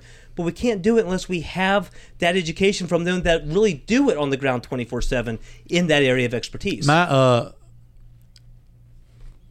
day that really kind of set the fire under me, before we even filed a lawsuit, I tried to do it the right way. I tried to come over and set up meetings and go through the proper channels, but I was watching the live feed on the Senate floor one day, and Senator Howell basically said that Skill Games had cost the lottery $140 million in sales. That because of Skill Games, we were taking money from the kids in schools and this and that. And not only am I a partner of the lottery in my convenience store and truck stop business, have been since the lottery, since its inception, but I also had a 20-plus year personal service relationship with the lottery. They sponsored every race car I drove for the last 15 years of my career. So I was involved on the sales and marketing side of the lottery as well. So I was getting all the emails and all the stuff about lottery sales and what makes them go up and down and all that. Anyway, so I saw Senator Howell make this comment on the Senate floor. Basically, we got to get, she calls them gray machines. We got to get rid of gray machines because they've killed the Virginia lottery. So I went over the next morning. I called Louise Lucas, and Louise and I were co-grand marshals of the UCROPS Christmas Parade in Richmond in 1994. Known her ever since. I go see Louise, and I said, Louise, Senator Lucas, what Janet Howell was saying on the Senate floor yesterday, that information is not accurate. And here are my P&Ls from my convenience stores and my truck stops that we have Skill Games and the lottery. And also Scott Klepper with Pilot Flying J was with me. They've got 20 locations in Virginia. Same story. So I went to see Louise and I put it up there and I said, this is not matching up with what Janet is saying. Will you, and then I said, I need you to go take this information to Senator Howell. And Senator Lucas was like, I can't do that. I said, okay, will you set me up a meeting with Senator Howell? She said, no, I can't do that. On the Skill Game issue, you're going to be on your own. I said, so that's my first problem. I'm a constituent of yours. I employ 300 plus people and but you can't help me broker a meeting, so that was strike one. So then Scott Klepper and I walked down the hall to Senator Howell's office. We start talking to her aide about setting up a meeting, and she finally says, well, what subject matter do you want to speak to Senator Howell about? And I said, Skill Games. And the little aide went, like that. She says, well, Senator Howell is not taking meetings on the Skill Game issue. And also, you need to understand, or you need to know that Senator Howell kind of views people in the Skill Game industry as somewhat sleazy. Her aide said this to me and to Scott Klepper with Pilot Flying J. So you want to talk about being frustrated with a government. I couldn't get my own senator to, while she acknowledged that flies in the face of the information she had been given, she wouldn't help broker a meeting for me. Senator Howell, that was spewing all this stuff on the Senate floor that was very detrimental to my business and in general, wouldn't take a meeting on the issue. And so, I was kind of bagged into a corner with where we stood and said, if somebody doesn't stand up and fight. You know, my family's business, my family was built on the free market. You know, we build one location at a time, you know, and if you do things right, you build another one. And, you know, and here they were, you know, going to send Rosie's to Emporia where I live, but they're not going to play on the same level playing field that I'm on. I'm not anti-Rosie's, and I'm not really anti-casino, but they shouldn't come to Emporia and have a monopoly on games and then also get my bar business and my restaurant business. And so to me, it was worth fighting for. And so now this whole process, you know, since last June, Bill and I stood on the steps of the Capitol. We talk about it now, but like everybody laughed at us. Oh, Stanley, there's no way y'all are going to win that case. You'll never get a day in court. Never get this, never get that. And here we are. Now we've been winning on SB 971. Now they throw the budget at us, and there's language in the budget, which we'll talk about in a moment. But it's just like they just, you know, if it hadn't been for the stand that we took, the skill game issue would have far been settled by now. It'd have been over and done with. And not just us, but more importantly than that, small business owners and operators across the entire Commonwealth of Virginia, including the district that you represent, would have lost that piece of revenue out of their business, and it would have been terminal to a lot of these businesses, the smaller mom and pop operators and things. And with no discussion, no reason, just go along with it. And so I'll forever be grateful to Bill for believing in me and believing in the cause and believing what we were doing and why we were doing it. And it brings me back to my, I'll get to a question here for you. Is like,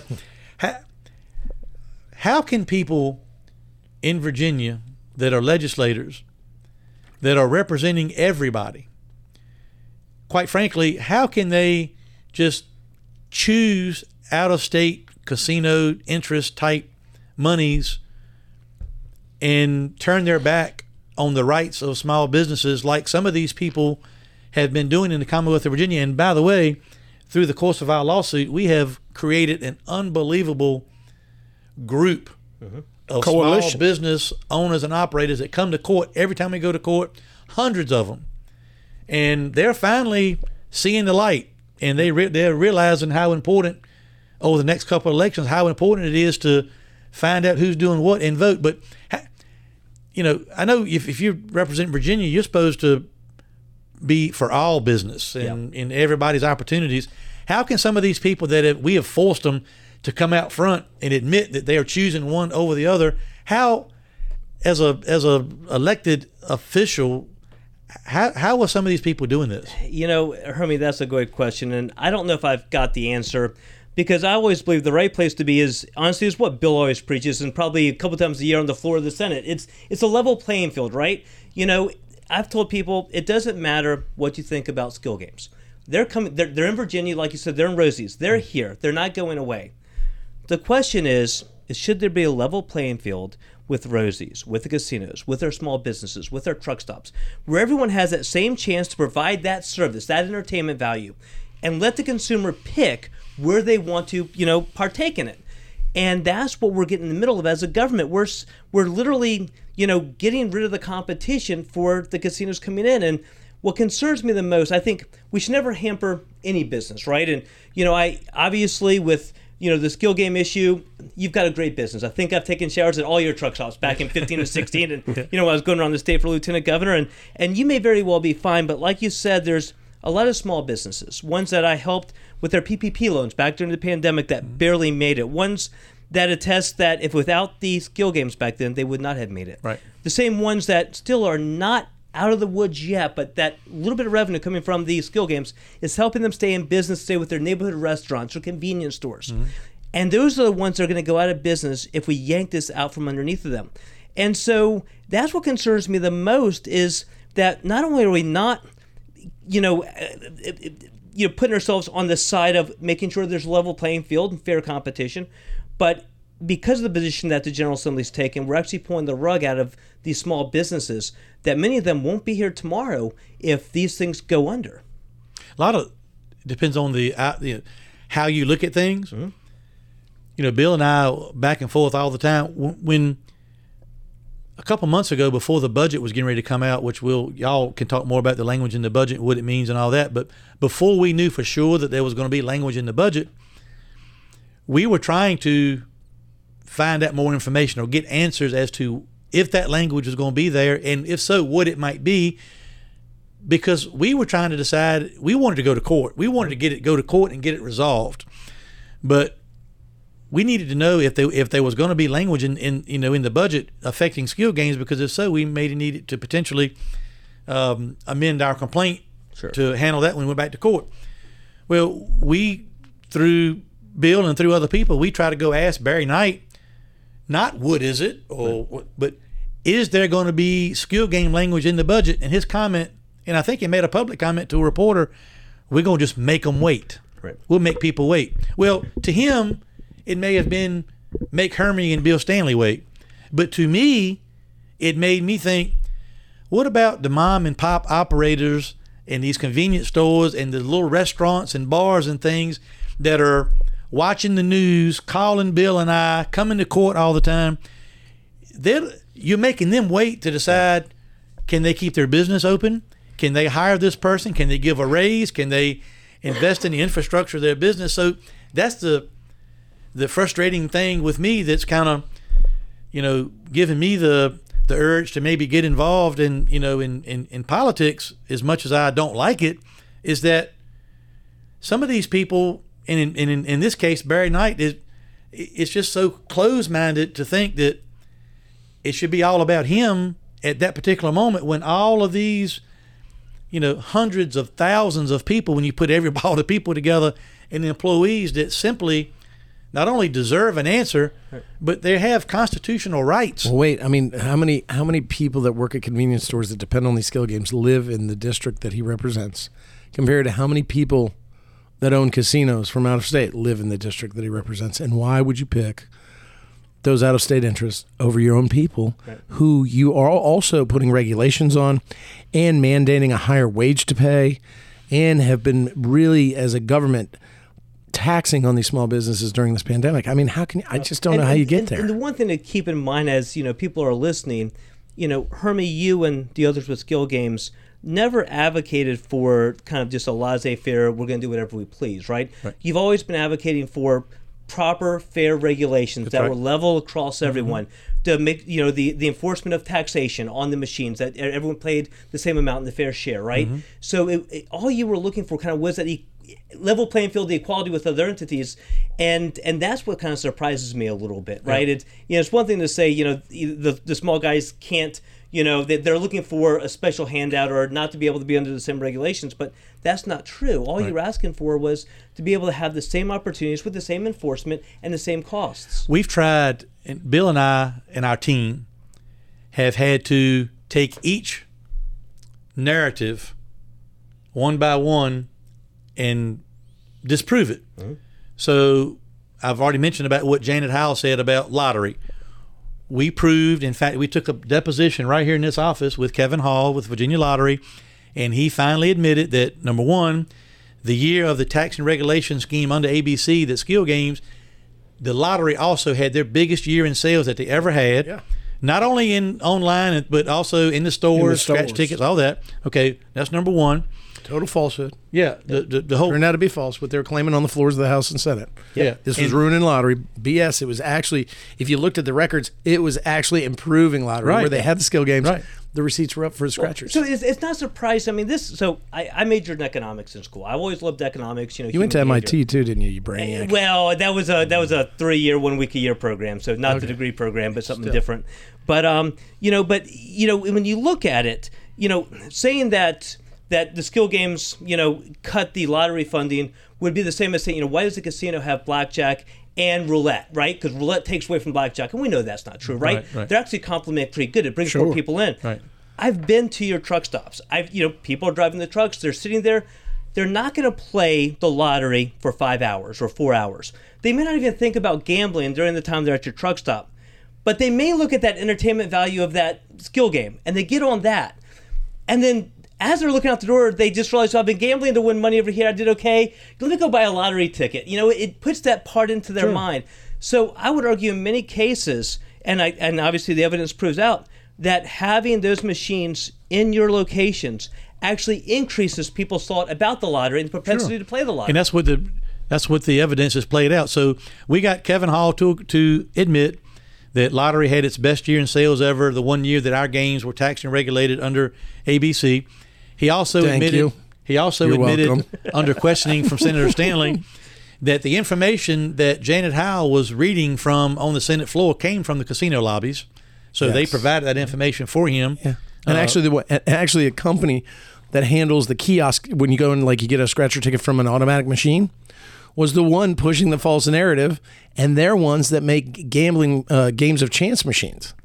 So the fix was kind of even internally working with the lottery. So then the next narrative was they want to say these skill games they came into the state in the middle of the night. Nobody knew they were coming. Through the back door. Yeah, through the back door. Well, Officer Kirby from Department of ABC, Chief Deputy that was in charge of enforcement and regulation, on the stand at our injunction hearing back in December of last year, testified that they were brought these games to the Department of ABC and they independently looked at them, played them, got independent analysis of them, that they were games of skill, not games of chance, and thereby were legal in the Commonwealth of Virginia.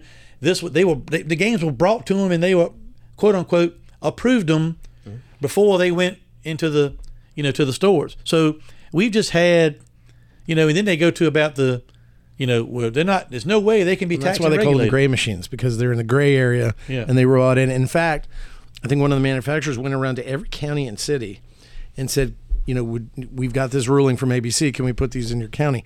If a county said no, they didn't do it. They didn't put them in. So they only went where they were wanted, or where the counties worked with them to make it happen. So this invasion type argument that they made was not true either. Right. I mean, it was absolutely false. It's one thing after the next. And then, they go to since they're games of skill, they cannot be regulated. Well, it was a simple but effective tax and regulation system through ABC, which Department of ABC testified at our hearing that they had virtually no issues with oversight, with collecting tax, none of that, but it just didn't fit. Well, and here's why, too, because they were in ABC establishments, and if you screwed it up, you lost your ABC license, and beer was actually more important to a lot of these convenience stores, and they had to be in well-lit places, so you had that kind of internal regulatory process already in place, and the ABC just, as a matter of course, made it very simple. The most shocking thing, Glenn, is that a government body actually creates a simple regulatory process that works. Right. And then we just and then we make $150 million and we kiss it away. Right. Well, look, I don't sit at the tables with the casinos, but it's kind of hard not to think that this is not just to, clear the field for the casinos. Because I'll look at another bill. Bill, you may remember the bill. So I wrote the Texas Hold'em legislation a few years ago. Yes. The Democrats in the House killed my legislation because while their floor, I got into a little. So when they were in the majority. Yes, they were in the majority. Their floor lead, I got into spat, but it's the same verbiage that chap got out and we passed, right? And you look at the legislation this year, and it actually rewrites the rules of Texas Hold'em. Now, Texas Hold'em rules were not written by the Commonwealth of Virginia. They weren't written by the federal government. It is a game. We probably have all seen, the World Series of Hold'em, out in Vegas, and it's interesting. So for those that play, but you sit down at the table and you play until there's one person left. And the way you make sure that eventually there's only one person left is the blinds or the bet goes up over time, and eventually you only have one person. There's no predetermined end time. These games aren't 5 minutes. They're there until someone, and that's the way they're played around the world. The legislation that was passed actually says that our charities that are able to conduct Texas Hold'em can only do so is that there's a predetermined end time, not a time to end or before, a predetermined end time. Now, explain to me how you force a game to be over by a certain time when the rules are what they are, or how do you make it so it takes longer for a game to end, to meet some state regulation? It's asinine. It's stupid. It goes against Texas Hold'em rules that are practiced around the world, but it stops charities from being able to have those games in the bingo halls that was passed only a couple years prior. Yeah, and it seems, and I've said this on the show before, but I'm totally convinced, because they basically said, if they could shut down the bingo hall for the old ladies of the poor, they would do it because they want to monopolize everything. They see everything, even the smallest bingo hall, as a threat, and that's big casinos. And then guess what? Once they eliminate the threat, then they'll come back to this legislature, which they now have, in their pocket, and they'll say, "Oh, by the way, you know what? Let's open it up. Let's open up skill games or games of chance for our convenience stores. And by the way, we'll provide them all." That's what will happen. I mean, eliminate the competition, eliminate the risk, then control the game, control it all. And that's what you're going to see. That's step one. And then we in the legislature look like rubes. I mean, total boobs. And get played like that because, wow, thank you for the giant donation to my campaign. You really must support me. You really must like me. Oh, you want me to vote how? Well, you support me, so I'm going to support you. That's the hamster wheel we're on. And it's unfortunate because I voted against every form of gambling. Mm-hmm. Until now, IR36 because I have obviously a lawsuit and a client who has an interest in the outcome of anything, so I just am careful about it.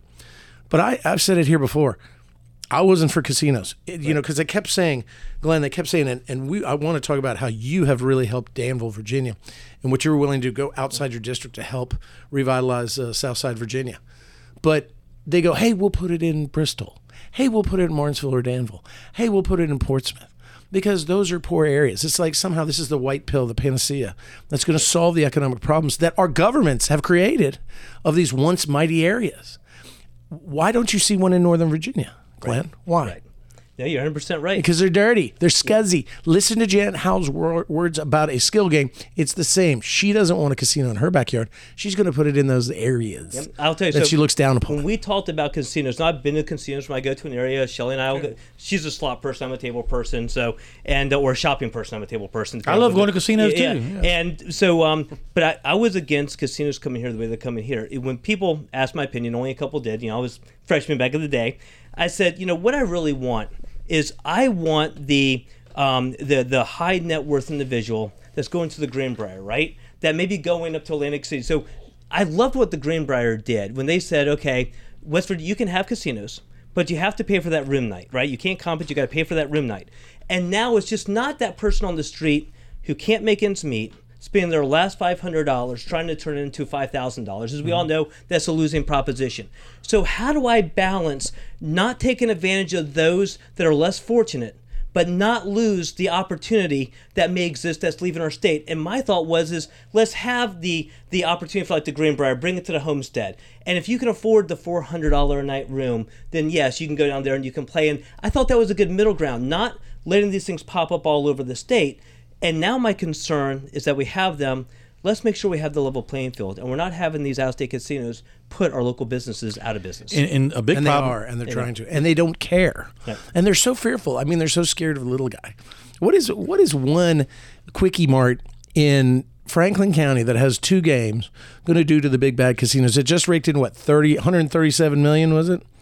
In a week in Bristol. So the other part is I call it an unintended consequence. They were so narrow-minded or had the blinders on to get rid of skill games on last July 1 before we got an injunction that at the same time when all the games got unplugged, ABC enforcement oversight went away. Yep. So now the legal people like me were dead. We were docked, not running, but the illegal people showed up all over the state with no oversight and no regulation. And guess what the casino people try to do?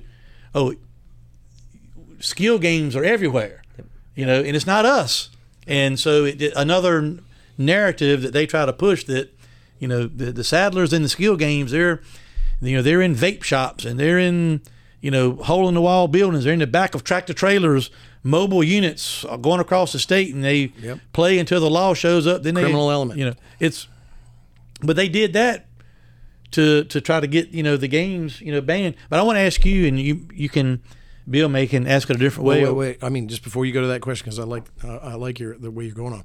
Do not forget that the rule of unintended consequences is they were in such a hurry to ban skill games.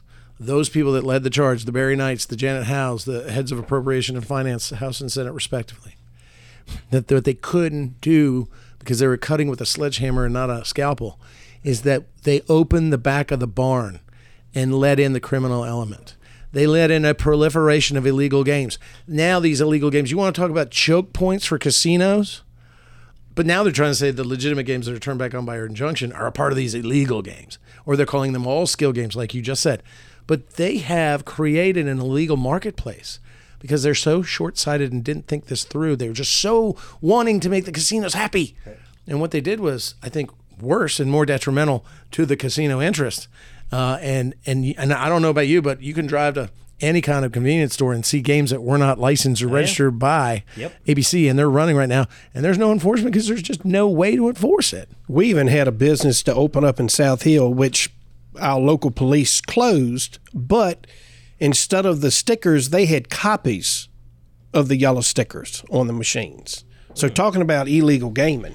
So what is your... Well, there is a list, though. I mean, we have the list of every game that was registered by the ABC. It's these weren't on that list. But no, but yeah, they're counterfeiting the yellow sticker. The yellow sticker is not the determining factor. Sure. Glenn, what is your opinion on two things? The idea or the concept of legislating policy through the budget, and especially in our case where there's ongoing litigation. And when you read the language on skill games in the budget, what is your dissertation of it? So I've always had a problem legislating through the budget. When I first came on, I'll never forget my first year. So I never knew the toughest day of the year. We all take tough votes. For me, the toughest day of the year was all those budget amendments, and Bill knows what I'm talking about. It's that one day you're on the floor and there's all these budget amendments, and they're, in many cases, bills that had failed that get brought back up on the floor. And I came in the majority, right? So sometimes those bills failed, got brought back up, and I got stuck. It may be something that I voted for, but I voted against it as a budget amendment because I don't believe in legislating through the budget. Mm-hmm. And so, it's almost like I had whiplash sometimes. I got the phone call, you supported this before, but I did when it went through the legislative channel, not the budget channel. I don't believe in 2-year laws, which is essentially what the budget is. Yeah. So I've always had a problem. Now, both sides do it. It's common practice, but there are 3 ways that you have a change to the budget, you legislate through it. The first way is when you have the budget come together and a senator or a House delegate member will put in a budget, and it's a one-off that everyone gets to talk about on the floor, and we take an up or down vote on that particular item, whether or not to put it in the budget. We all get our say. All 100 of us, or in Bill's case, 40 of them, get to take the vote. And even though I don't like legislating through the budget, we all get a voice. The second way is the governor sends down a budget amendment. And once again, it's a one-off. We all get to have our voice, and it gets voted up and down. The third way, and I think the more dangerous way, is when you have a House budget and a Senate budget. It goes to a conference committee. And a few House and delegates and senators get together, and they're there to iron out the differences between the two budgets. Sometimes our budget includes some things theirs doesn't. Sometimes theirs includes stuff ours doesn't. And it's supposed to kind of iron all that out and bring us back one document. And that is an up or down vote only. There's no one-off conversations. There's no individual votes on any of those items once they're ironed out. But when it comes back to us, and there's things inside of it that was never in either budget, that was not a piece of legislation prior, and in that manner, it's done so that we don't get to have the conversations on the floor. The will of the individual legislators is not allowed to be expressed. That is the part I'm concerned about, and that's kind of how this language ended up inside the budget. It was done during conference. It was not in the House or Senate as it came together. And when it popped up into the final out of conference committee, there was not a one-off conversation or an up or down vote. The vote was, if you didn't like that language and you voted against it, you voted against 10% of teachers' raises over 2 years, right? Yeah. And everything else in there. And when I came in, I think it was Frank Wagner and Walter Stosh and everybody else said, you do not legislate through the budget. If you lost and it got a fair hearing in committee and your bill lost, instead don't try it. And if you do try it, not only will we kill that, but if you had something in there for your district, we might take that out too.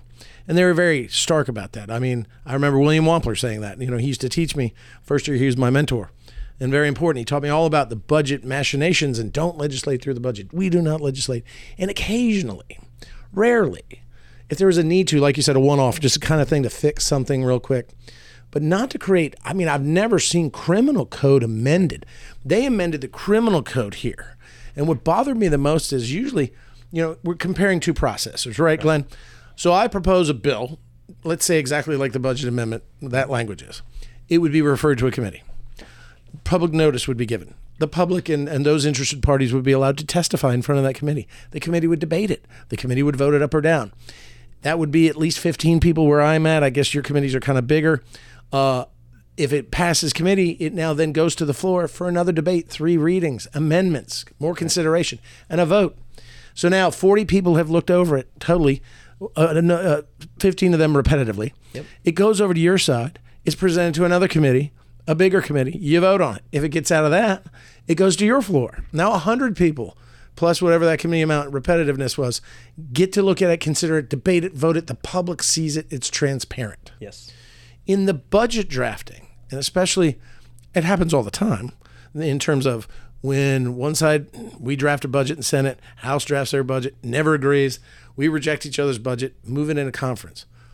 The most powerful person, I always say after the speaker, in the General Assembly is the appropriations chair. Yes. To a lesser degree, the Senate finance chair, because the budget emanates from the House. Yes. So there's a primacy that they believe is there.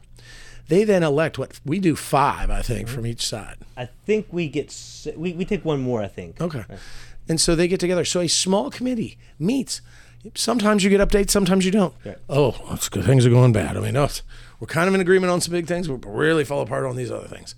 And blah, blah, blah. And just hang on, guys. And, William Whomper used to say, boys, it's going to be a long evening. Bring your laundry down to the river and beat it against the rocks to clean it, because we're going to be here a while. That kind of stuff. And then they come out and they go, surprise, here's your budget. Right. But here, so you're talking about a maximum of 15 people, and really it's not. It's the chairman and their little cronies that they like, that do all the crafting, and the budget writers in our legislative system. The legislative services, great people that work very hard. Yes. We admire them greatly. We don't blame them for this. But that's when the hobgoblins get in there. The lobbyists get into these ears of only a few people, and the public never sees it. Right. And then, just as you said, whatever comes out of the oven, you don't get to say, wait a minute, like we pick out budget amendments, we pick them out, we vote them up or down. You're stuck with what's in the cake. What's been baked in the cake is what you get, and that's what kills me the most here. That's what's the most dastardly part, is that, and quite frankly, these were not Virginians that wrote this budget language. These were casino lawyers maybe that gave it a shot, and I in my perfect opinion, my humble opinion, maybe perfect, we'll see, it is crappier than the ones we had in Senate Bill 971. I mean, when you guys see something like that, I know there were rumblings on your side of the aisle. There were on ours. But just as you said, man, I want to vote against this because of one issue here, one issue there, that they sneak in for their own constituency, their own special interest. But if I vote that down, all of a sudden, people are going to say I hate policemen because I voted against their race. Yep. Or more funding for school security. Yep. Because you voted for all of it or you vote for none of it. Right. And it really confuses the public. I mean, I give Hermie credit. That language comes out, and I think, Hermie, I think you sent emails to all of us, and a lot of the people you reached out to probably did. I know some people in my district, and it was, please vote against this. And I'm like, I can't. Because the public doesn't realize the process that this came out in, right? It's not the one-off scenario. And so I had spent a lot of time trying to explain to people that, look, I don't like it. I don't believe it should have been done. I believe it should have gone through a different process. But at the end of the day, I can't vote against the largest, budget for education in the history of Virginia. And the chairman and the people on the committee knew that position they put y'all in as legislators. Because not only that. So the vote was, usually you have a pretty overwhelming for vote. You have some. I would have voted against it. You usually have, and for different reasons. I mean, there's a lot of good in there. There's a lot of bad. Yeah. I vote against a lot of budgets because I don't think we should spend more than we have. I don't, there's many reasons. But in this instance, they can tout. What did the budget pass in the House? Do you remember? It was something like 88 to 12 or something? Yeah. We lost just barely double digits. Yeah, and I think we had 6 or 7 that voted against it. So you're talking 32 to 8, maybe in that. People say overwhelming, supermajority.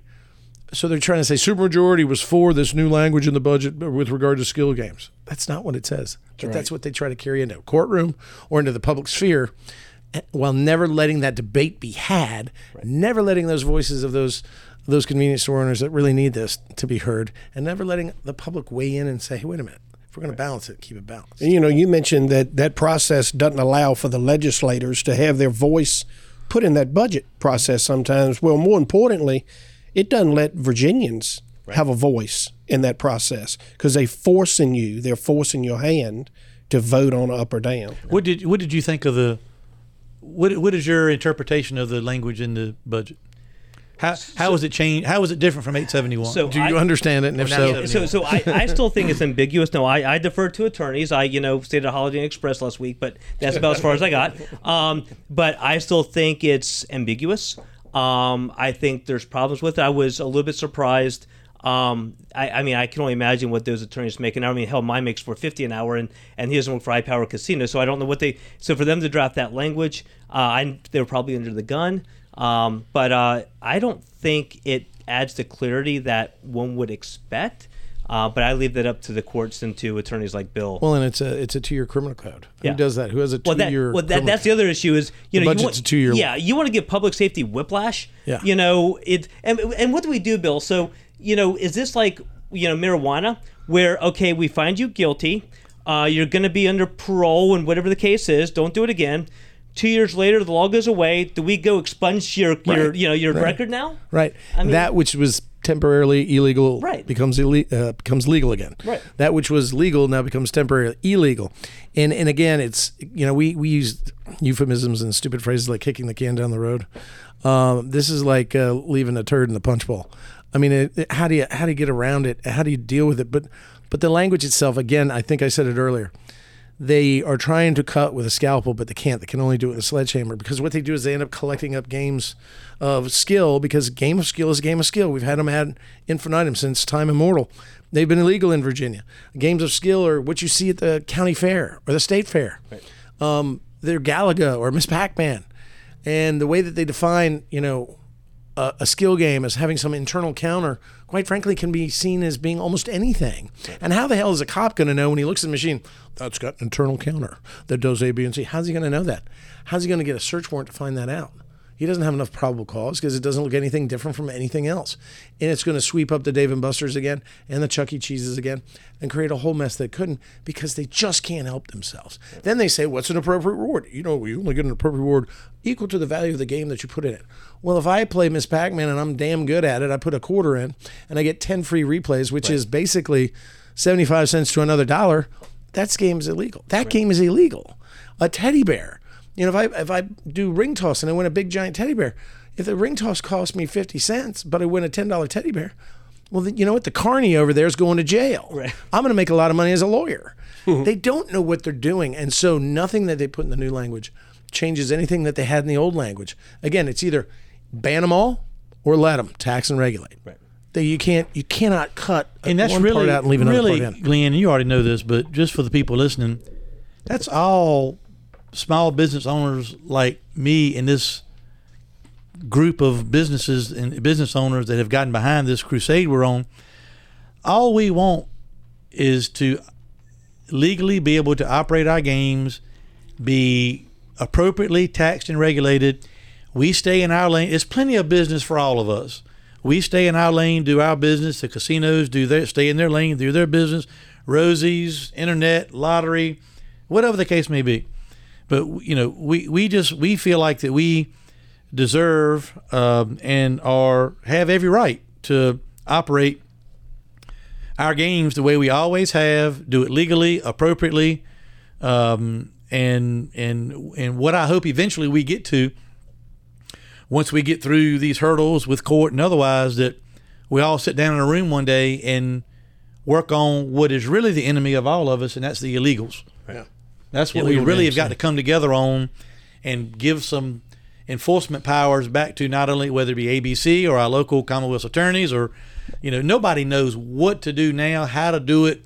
You're talking about a lawsuit, talking about going in and trying to lock somebody down for what? I mean, it's too much vagueness. So I hope eventually, and sooner rather than later, we put all this behind us, get on the same page, put the proper things in place for us to operate, like we're supposed to in casinos and Rosie's, and then we put our teams together to get rid of the illegals. That's really well, it's not only that. I mean, look, casinos have the motto that the house always wins. Yep.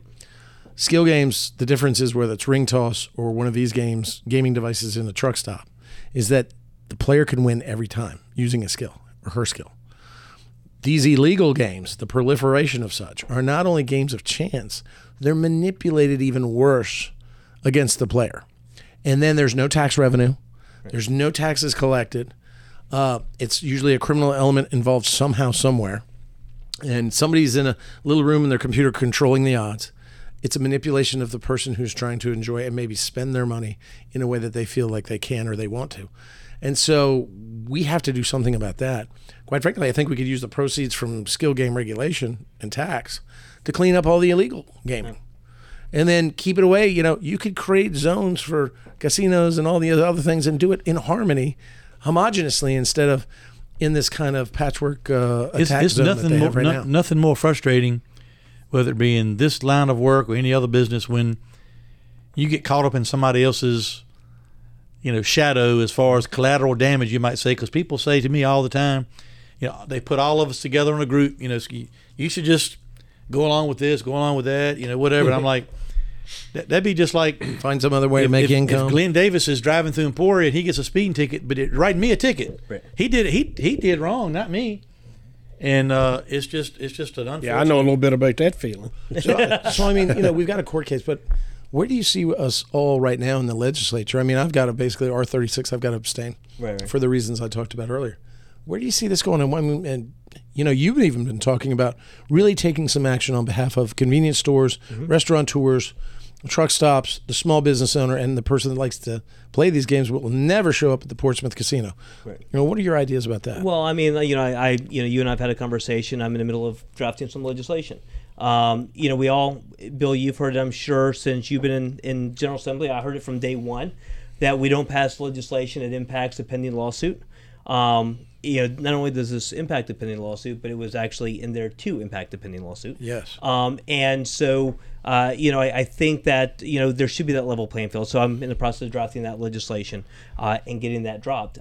Good for you. We need to do something to, provide that level playing field and give fairness and have, honestly, at this point, have fairness in the courts, right?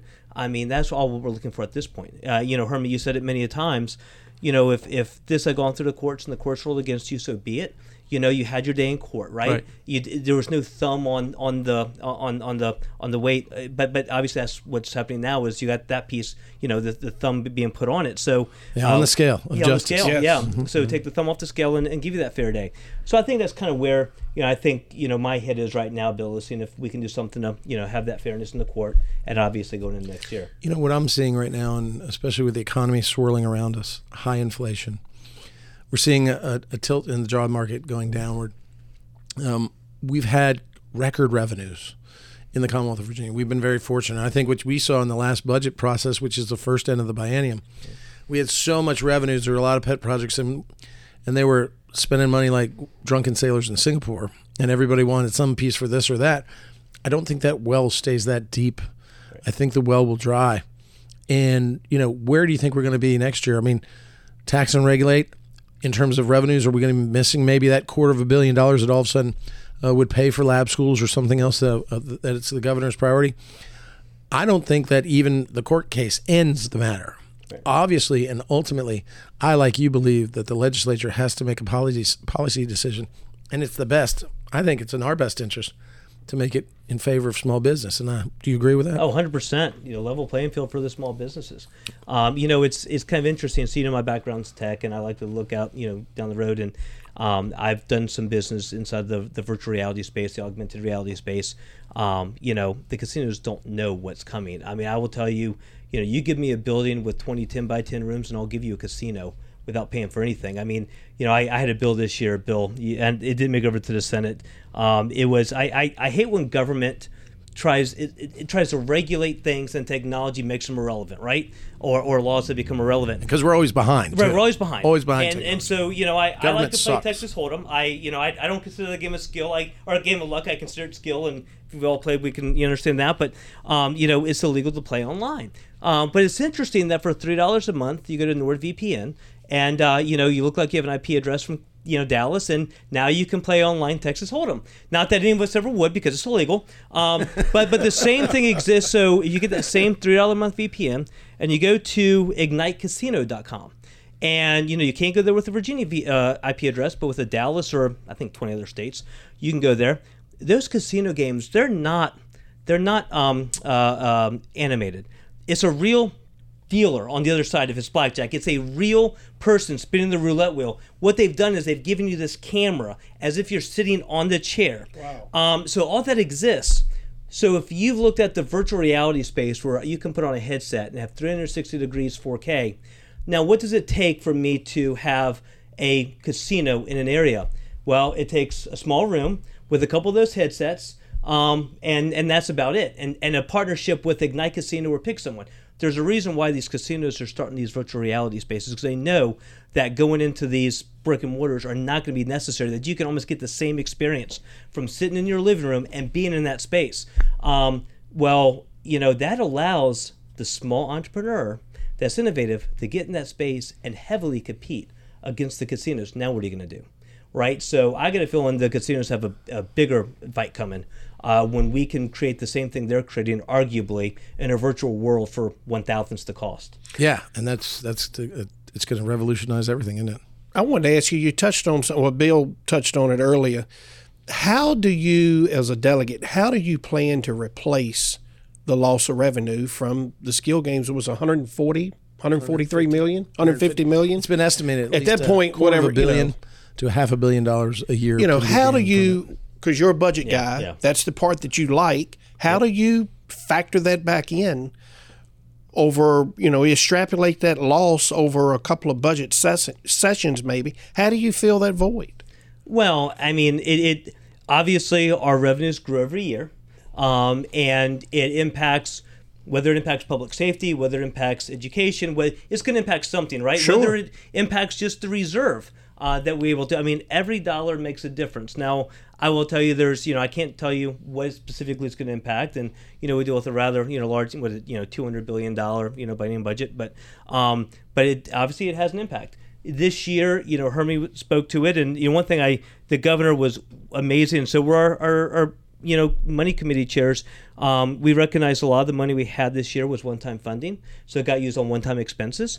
But there's an interest on some of that to probably be some lobbyists out there have a desire for some of that to continue forward on some of these things, but that requires funds, not a decrease in funds, but a continuation of certain funds that, unfortunately, like with the skill games, may not be continuing. Because a good rule of practice is don't take one-time money for reoccurring expenses, correct? Yes, sir. Hard for that government entity not to do. I mean, it's hard to do. But it's what you want to try to do. Yep. Well, and we're going to be looking for new revenue streams. We're running out. Once marijuana becomes legal, you've got that. I mean, we're making legal all the vices at this point in time. I don't know what we've got left except prostitution, which got to help us if we do that. But, the thing that we have in front of us is to be mindful of the taxpayer money, but also be mindful of the businesses that generate the taxes. Yeah. And so this is a really small business issue I know is near and dear to your heart, and I just love your advocacy. But, we've got an election coming up. Not, of course, this year's the congressional midterms.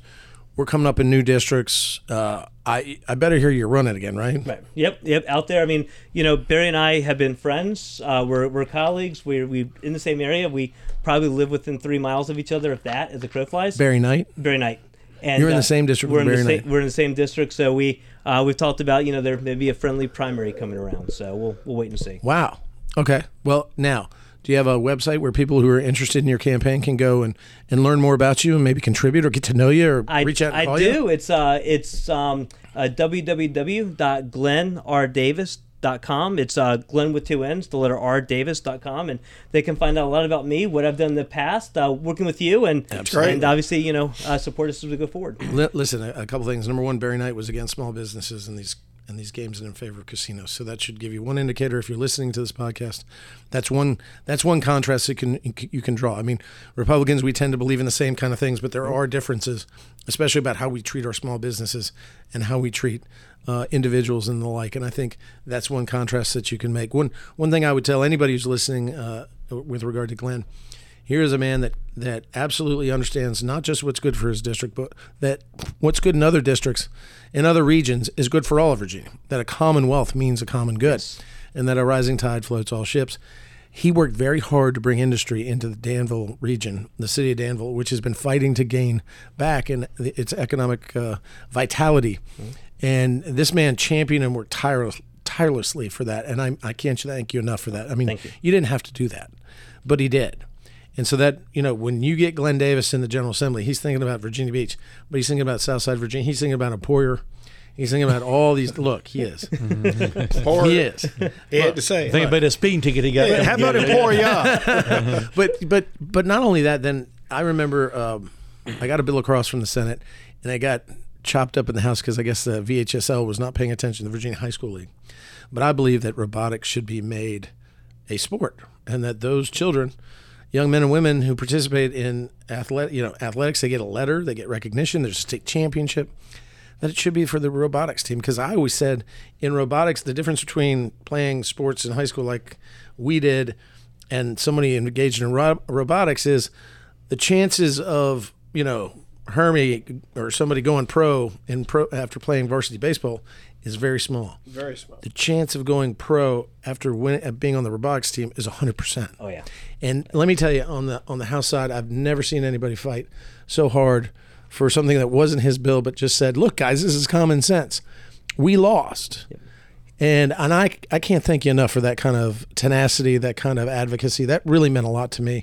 And that's why when anything comes over on the Senate side, man, I'm there to help you, Glenn. Thank you. If you look at my record, I don't think I voted against anything you've ever done in maybe Medicaid expansion. Right. But that's what you need in Virginia. That's the kind of legislator you need. Not a guy that goes up there and likes being called delegate. Right. I don't think that matters to you. Nope. It's about getting the job done and really leaving that legacy. But you know what happened after all that? He didn't stop. He kept pressing him. I kept pressing him.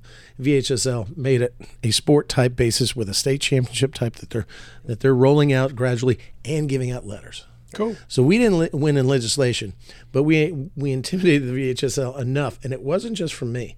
It was a lot of Glenn Davis there. So people, when you think about who to vote for, who to send back to the House of Delegates, in my mind, it's a no-brainer because you think about everybody else. You don't think about yourself. Other legislators don't do that. Other legislators get bound up in special interest. I've never seen that with you. You know that there's character and integrity when Glenn Davis is sitting on the floor arguing for you and fighting for you. So that means available a lot to come to South Hill for a couple of months. I am. Glenn, I wanted on behalf of all the small businesses that I, by proxy, have been representing in this crusade. Certainly not asking you to take a side on one way or the other, but I appreciate what you're doing about being open-minded. I appreciate you taking a look at maybe dropping some legislation to help us try to get this problem fixed fairly and equitably for everybody involved. That's really the end goal of what we're trying to do. So thank you for, taking that stand. And I concur with, Senator Stanley that the people in Virginia Beach have got a decision to make next year. And if you're seems pretty easy to me. If you understand the importance of small business and the people that work there and the operators, all the jobs, all the needs that small businesses feel in communities like we live in, you might want to take a good hard look at Delegate Glenn Davis. So thank you so much for being here. And let me tell you one story. This is my favorite Glenn Davis story. Glenn Davis, I think it's 2019.